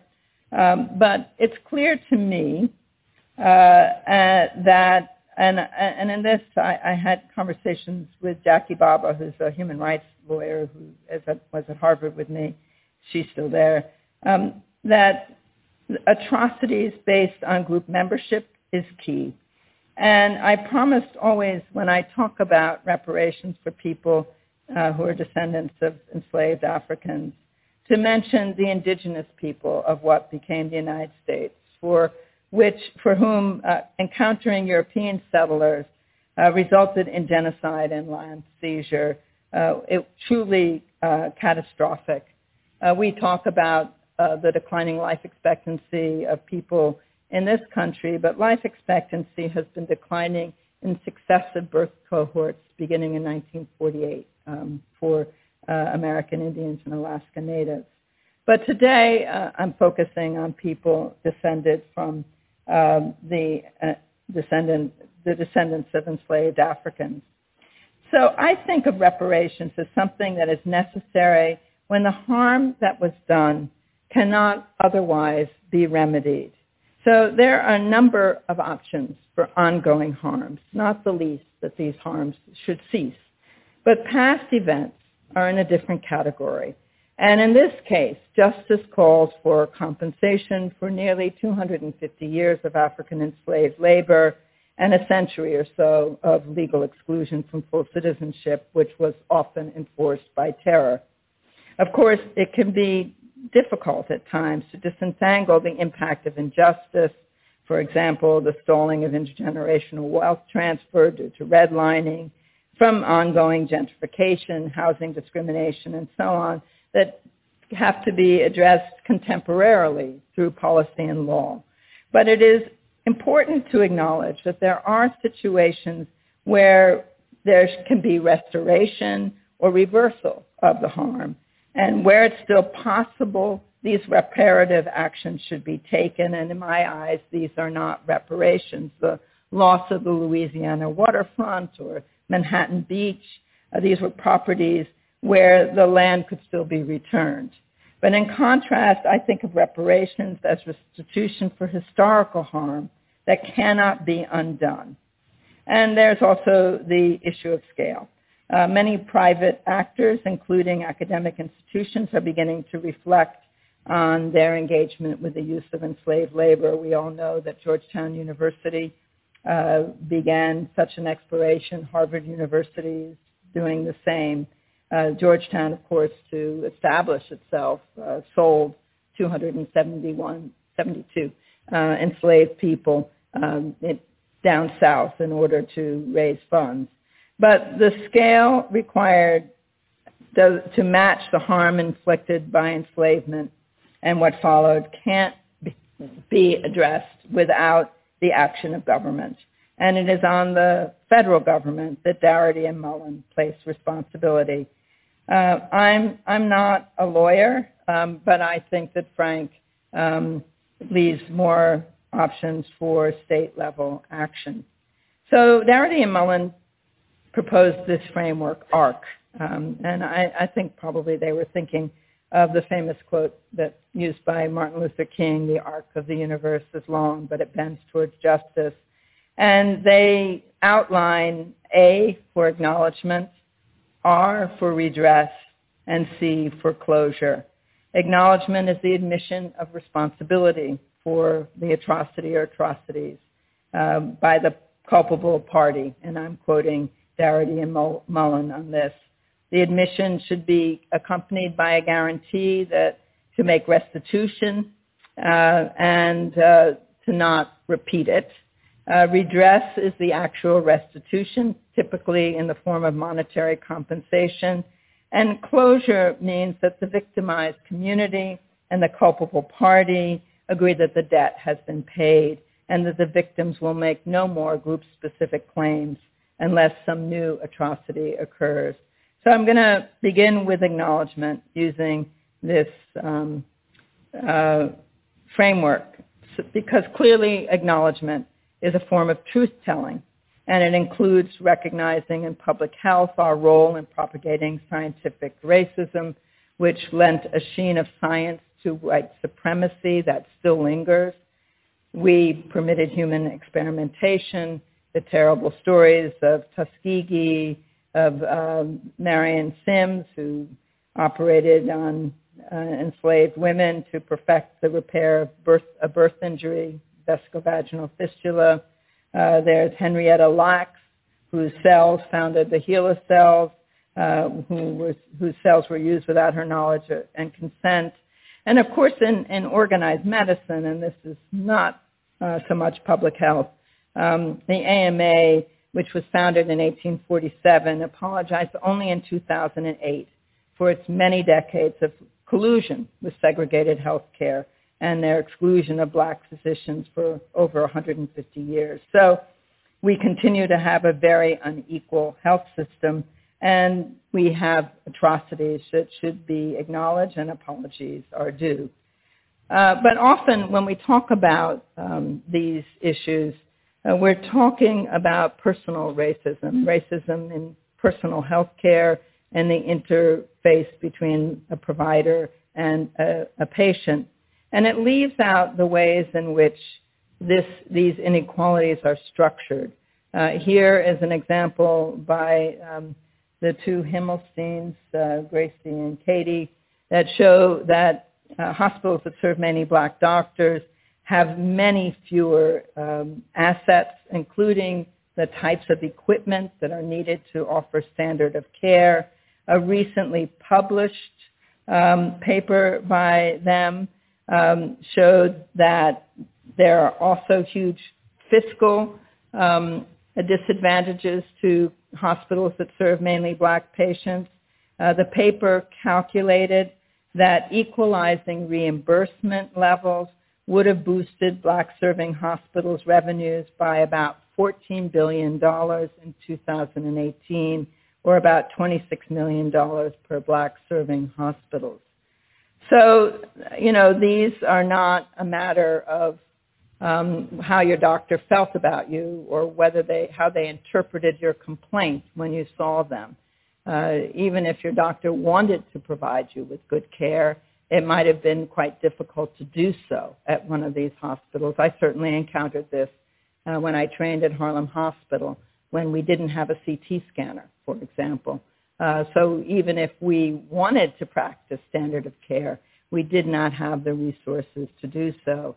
And I mean, there's some amazing figures. It's amazing to me that nearly that something over 40% of black patients who receive Medicare receive their services in between 10 and 15% of hospitals, which shows you how partitioned our healthcare infrastructure remains.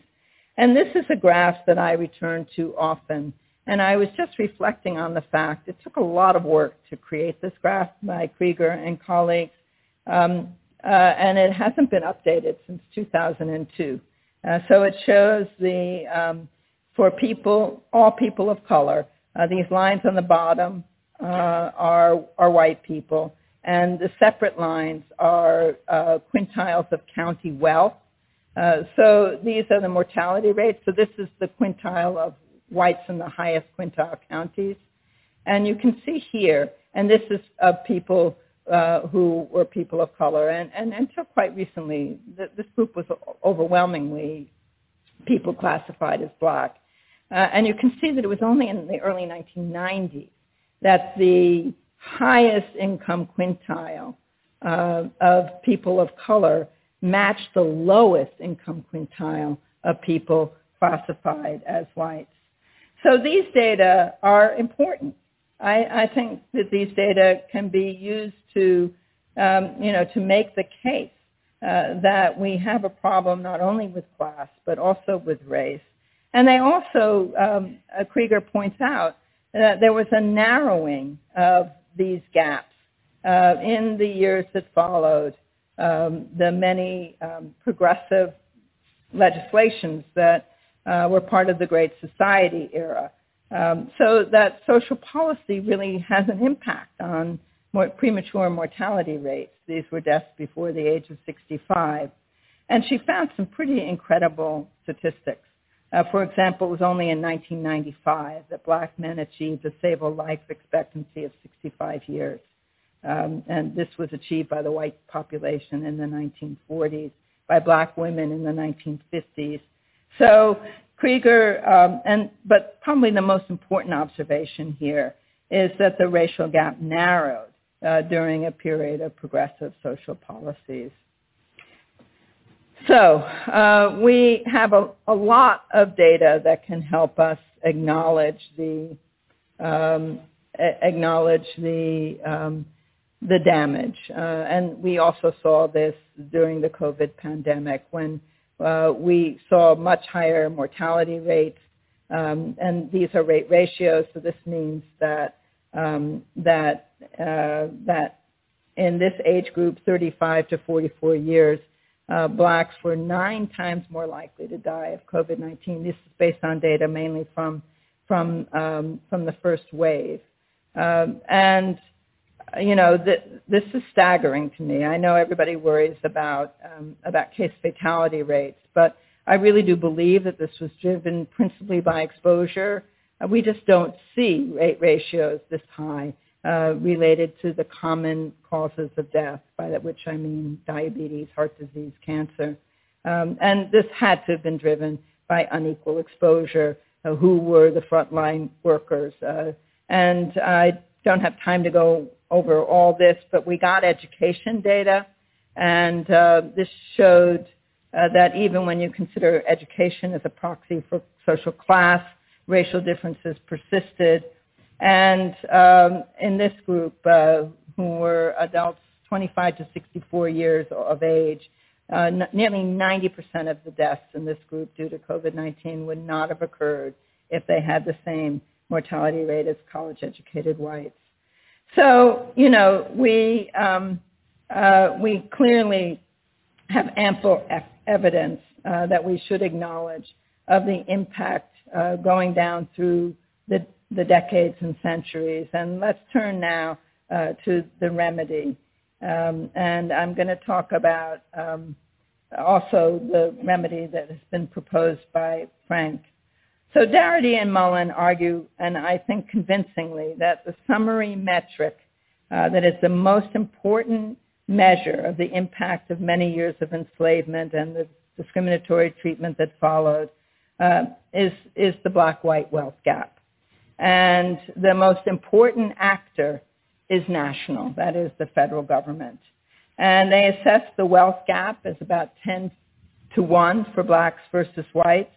And to eliminate this gap, the product of uncompensated labor and many generations of exclusion based on 2019 data, so the price tag has only increased since then, at a cost of about $850,000 per household, it would be $10 to $12 trillion. So that's a very big number. But they argue that this is the only number that will result in meaningful repair, is the elimination of this gap. So what would this do for health? Because I think it's important often to say, right, there's an important moral case to make that we should eliminate this wealth gap that is unfair and resulted from bad policies. But it would be good to be able to point out that we would get other benefits including benefits to health. And, we've seen this also in all the arguments about climate change, that we don't just want to save the environment. We also have many health effects related to climate change. So I think it's worth thinking about what this would do for health, what we would save in terms of all those emergency room visits and hospitalizations and premature death that now occur in excess among the population of African descent. These are high-cost occurrences, not only because the United States spends more money than any other country on health care. Gosh, I really should pick up the pace here. So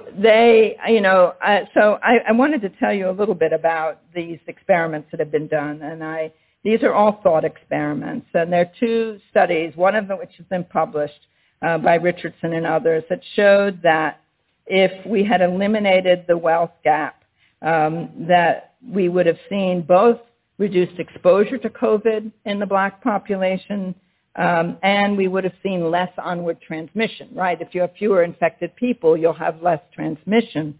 And that there would have been a reduction in infection by 1/3 to 2/3, which would benefit the entire population. So they use an example of what eliminating the wealth gap would have had on COVID. This was published in Social Science and Medicine. And another study that thankfully has recently been accepted.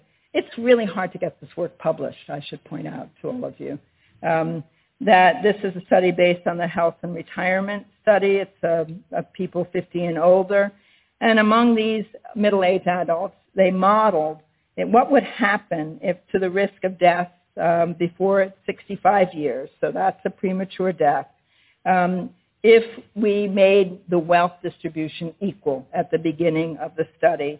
And they found that the differences in wealth largely accounted for the fact that there were a much higher mortality rate among these middle-aged blacks, and that reparations, if it eliminated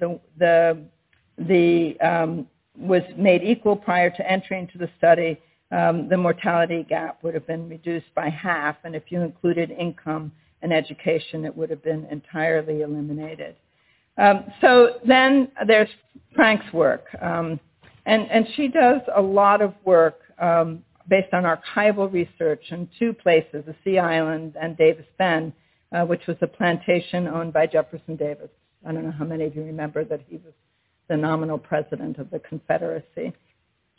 And so she makes the case that the emancipated Africans were freed rather than free, and the case that freedom is more than the absence of bondage.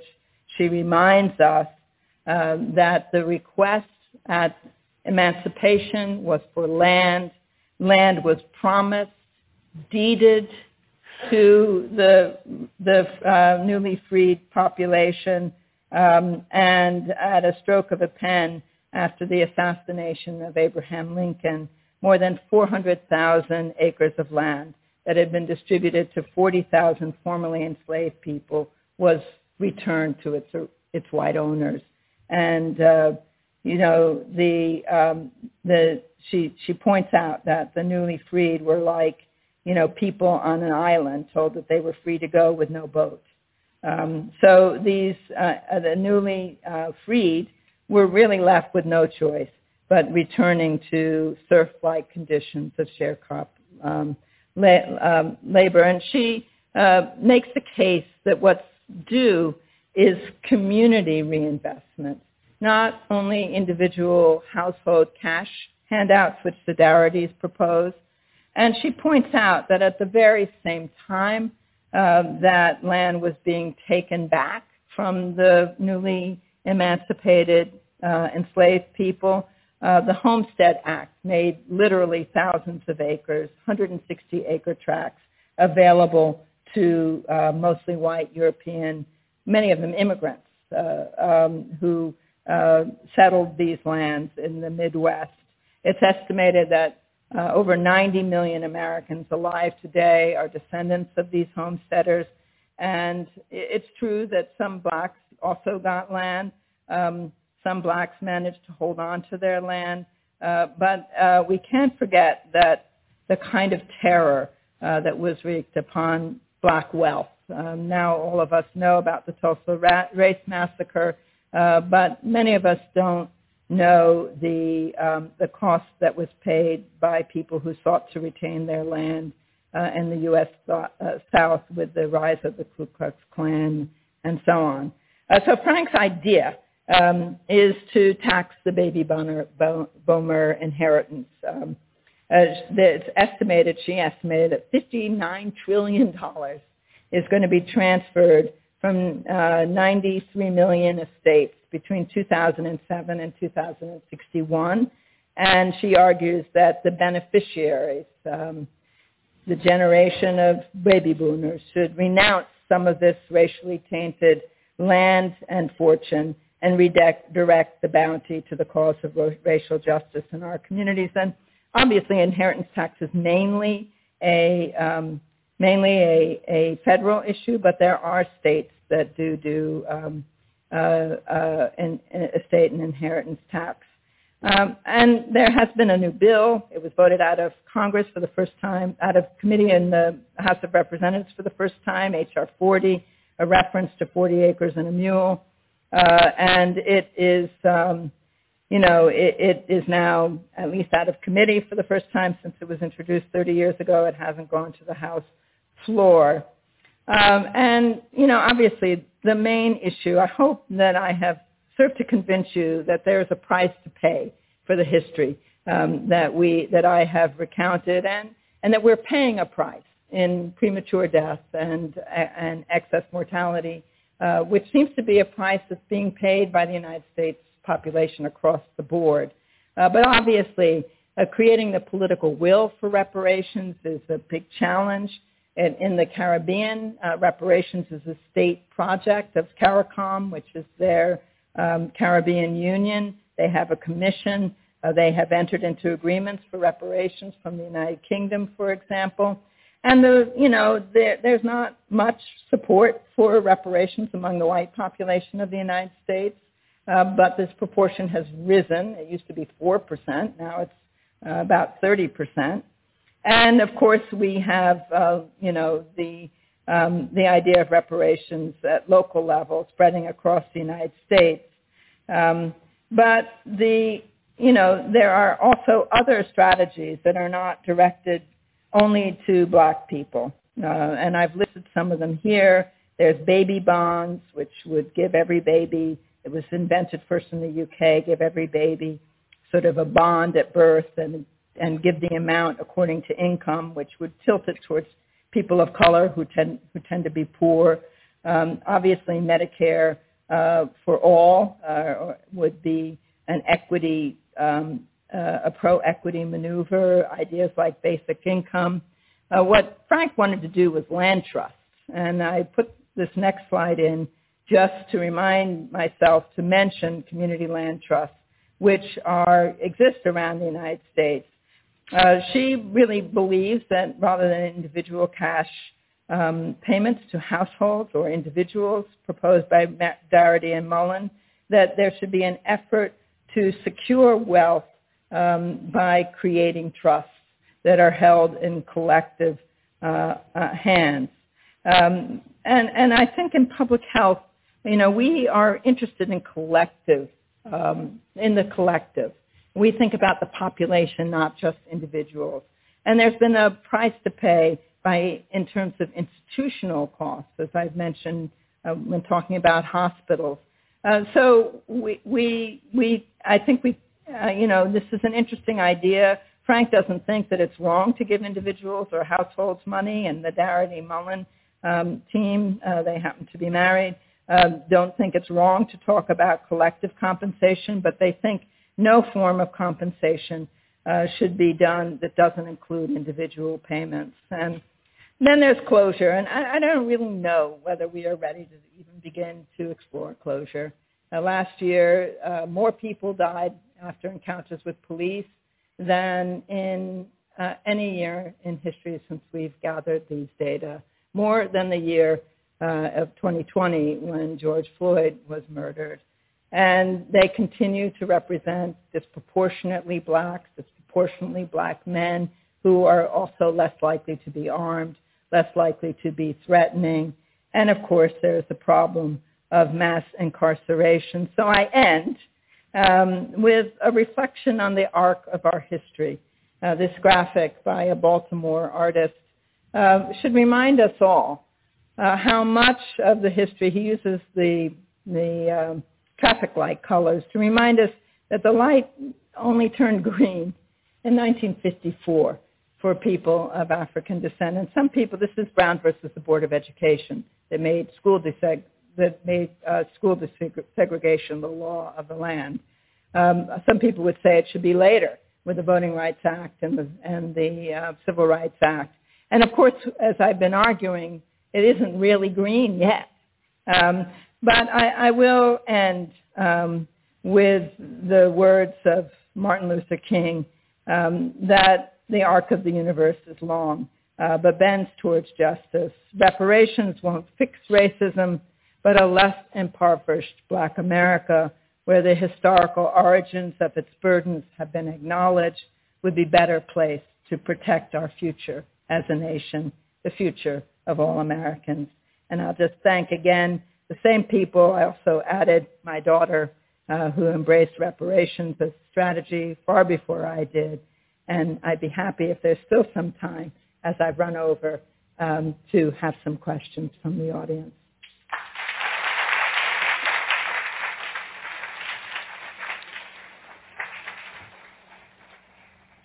Are you going to do the?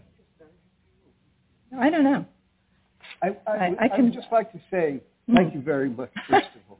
Sure. I'd like to say that there are 200 people that are watching this online. We confront a challenge of getting people to go into collective spaces, but I'm very pleased that you are here, and I hope some of you will have questions for Dr. Bassett. So, would you identify yourself when you go to a mic? I want to acknowledge also this really beautiful graphic that went out to advertise this lecture. And to thank those of you who came. It's really hard to give a talk with no audience that you can see. I'll just start it off. Given the current political climate and given the realities of the dissembling of the United States of America, what prospects do you see for the coming years, and what kind of legislative political actions do you see as possibly addressing this? Well, there's no question that we're in a very difficult period. And to be honest, I'm not really sure how it's going to go. You've caught me in a week when I'm feeling kind of gloomy about it. I still feel that there's always a role, especially in academia, to speak truth to power. I really do believe in the words that I have written and may have said this evening or this afternoon, that if, as a nation, we don't confront the legacy of African enslavement and the genocidal campaigns against indigenous people, we'll doom our future. We have, I just don't see a way out to make this a country that honors the soaring words of its founders. But to the extent that I think that this is legislatively feasible, as I mentioned, H.R. 40, which doesn't mandate reparations, it just sets up a committee to study it. So I would put it under the category of acknowledgement, not really,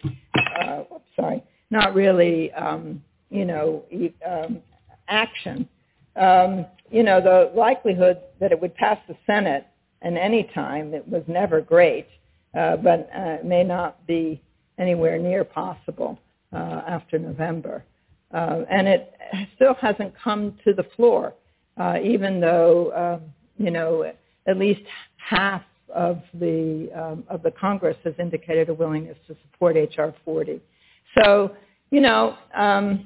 but it's out of committee for the first time in 30 years, and that was no doubt related to the mass alarm following the murder of George Floyd. Dr. Bassett, my name is Carlos Cuevas. I'm an alumni of the Mailman School and former board member. Again, sincere thanks for coming and speaking with us tonight. In terms of ending black-white health disparities, right, you spoke about basically the remedy about restitution, redress, and repair. One other R that I think should be on there is representation. And one thing that I would like to know about is in your role as the leader of healthcare in New York State within the New York State Department of Health, we actually don't necessarily see a lot of ethnic diversity in our leadership in Albany. We have representation from downstate, which is nice, which wasn't there before, but especially in the Medicaid office. As you know, Medicaid is a $92 billion program. It's over 40% of the New York State budget, and we actually do not have any brown, black, African American, Hispanic, or Asian leadership, especially when we're proposing a $13 billion waiver proposal to promote health equity without any leadership in that office, being of an ethnic background or being from New York City, which we know had a lot of health disparities during the COVID pandemic. Well, most of which what you said is a statement of fact and not a question. But what I can say is that, first of all, that the political leadership is aware of this issue. They've established an office. And within the State Health Department, I recently established an office that's called the Office of Health Equity and Human Rights, that's led by a person who would be classified as African American, whose task it is to bring this lens to the work of the entire department. But you're right to say that the health department should look like the people of the state. I'm not going to stand and deny that your facts are not reflective of an actual issue that we need to address. It won't be changed immediately, but I want to thank you for raising it. It's a good point. We have no Latinos, for example, in the leadership of the health department, although we do have a handful of African Americans. Yeah. Hi, Dr. Bassett. Oh, my goodness. Hi. Kimberly Mack from New York City Department of Health and Mental Hygiene. I got two questions for you. I've often heard Brian Stevenson in the past speak about reconciliation and talk about how South Africa went through a reconciliation process, and that he thought that was very important. And I got the chance to ask Dr. Melissa Harris-Perry her thoughts about it, and she had a very interesting take on that. That had to do with the fact that South Africa, what they did was didn't have the vast span of time that the U.S. and our 200 years of slavery had, and the deeply rooted racism that has grown over that period of time, and of course before then. And so I wanted to know what you thought about reconciliation in its place here in the United States, and just what you thought about it and the role. Yeah. And so you're referring to the Truth and Reconciliation Commission that was established at the end of apartheid. The newly elected government decided that rather than litigate every single atrocity that was committed during the apartheid years, that they would seek truth rather than punishment. And so they asked people to come forward and basically confess to various crimes, and in return they would not be pursued criminally. And the idea was, that wasn't what I wanted to do. The idea was, so I think that the A in ARC is equivalent to that. That the A being acknowledgement. Really what the Truth and Reconciliation Commission did was say that acknowledgement is enough. But let's see the differences. This was a country in which, the ruling, the baton had passed to the African National Congress, a black majority country that was now going to be led by an organization that fought for the rights of the black majority. So that's really a very big difference from the United States, where people of African descent remain a minority.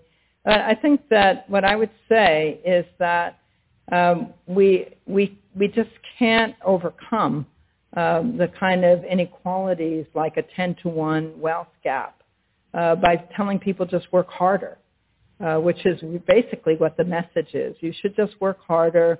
We worked hard. Never mind that 93 million of us benefited from 160-acre allocations that were taken. This was not empty land. This was land from which indigenous people were forcibly removed. And as long as this kind of gap exists, it's going to take state policy to overcome it. So I don't think that the A would be enough. I think that we have to have a form of restitution. We've seen advances. I mean, I highlighted the relative gap in infant mortality rates, but I hope you all noticed that the infant mortality rates have plummeted. So they're lower for everyone. It's the relative gap that represents many fewer black babies who lose their life in the first year. But the gap is still there, and it's unfair. And I think that it will take actually a federal action to acknowledge its origins. I don't know if that answers your question, but thank you for that. Also, I see you use, and we do this in public health. We use history. We put history in there so people can see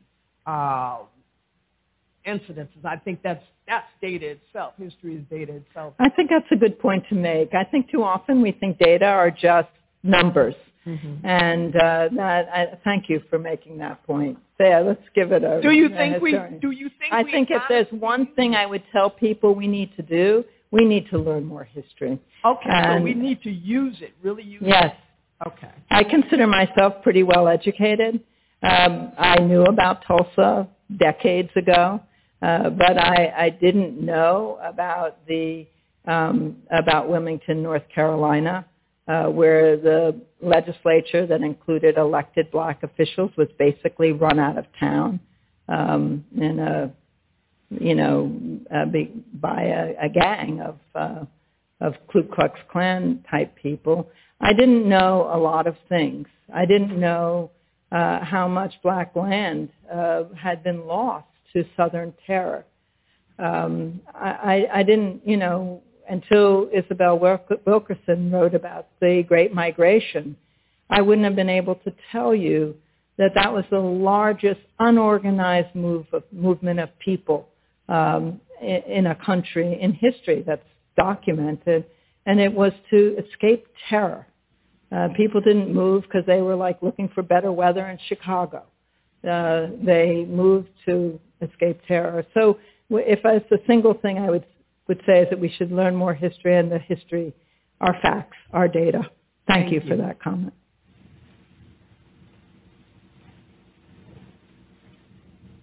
Hi, Dr. Bassett. My name is Kyle McDonald. I'm an alumni of the school. And I had a question just about the precedent for reparations, which I think is really important. Yes, I didn't mention that. The government has provided reparations before, especially for Japanese Americans interned, and also, I believe, a group of Italians in the 1800s after a lynching. Oh, I didn't know about that. In the South, so I was hoping you could just share a little bit. Yeah, no, I mean, what I know is from what I've read, but reparations is not unprecedented. So reparations were made to people who were interred during World War II, Japanese Americans. Reparations were made to the victims of the World Trade Center attacks. These were cash reparations to individuals.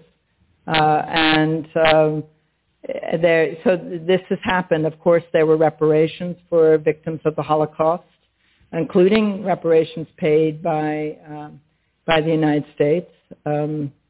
I had in one of my classes at Harvard a student whose grandparents were still receiving, they must be quite old by now, reparations from the German government for the Holocaust. So there is precedent. I think, yes, so there's precedent. And I didn't know about the Italians, but I'll have to look that up. Thank you. Thank you. Yeah. Commissioner Bassett, thank you for a really important talk. I've been talking a lot about a recent book by Ron Daniels called What Universities Owe Democracy. And in the spirit of that title, and the substance of the book supports it, that there is a case that universities owe democracy a fair amount, and this is a critical moment to deliver. I would value your thoughts about what we as a school public.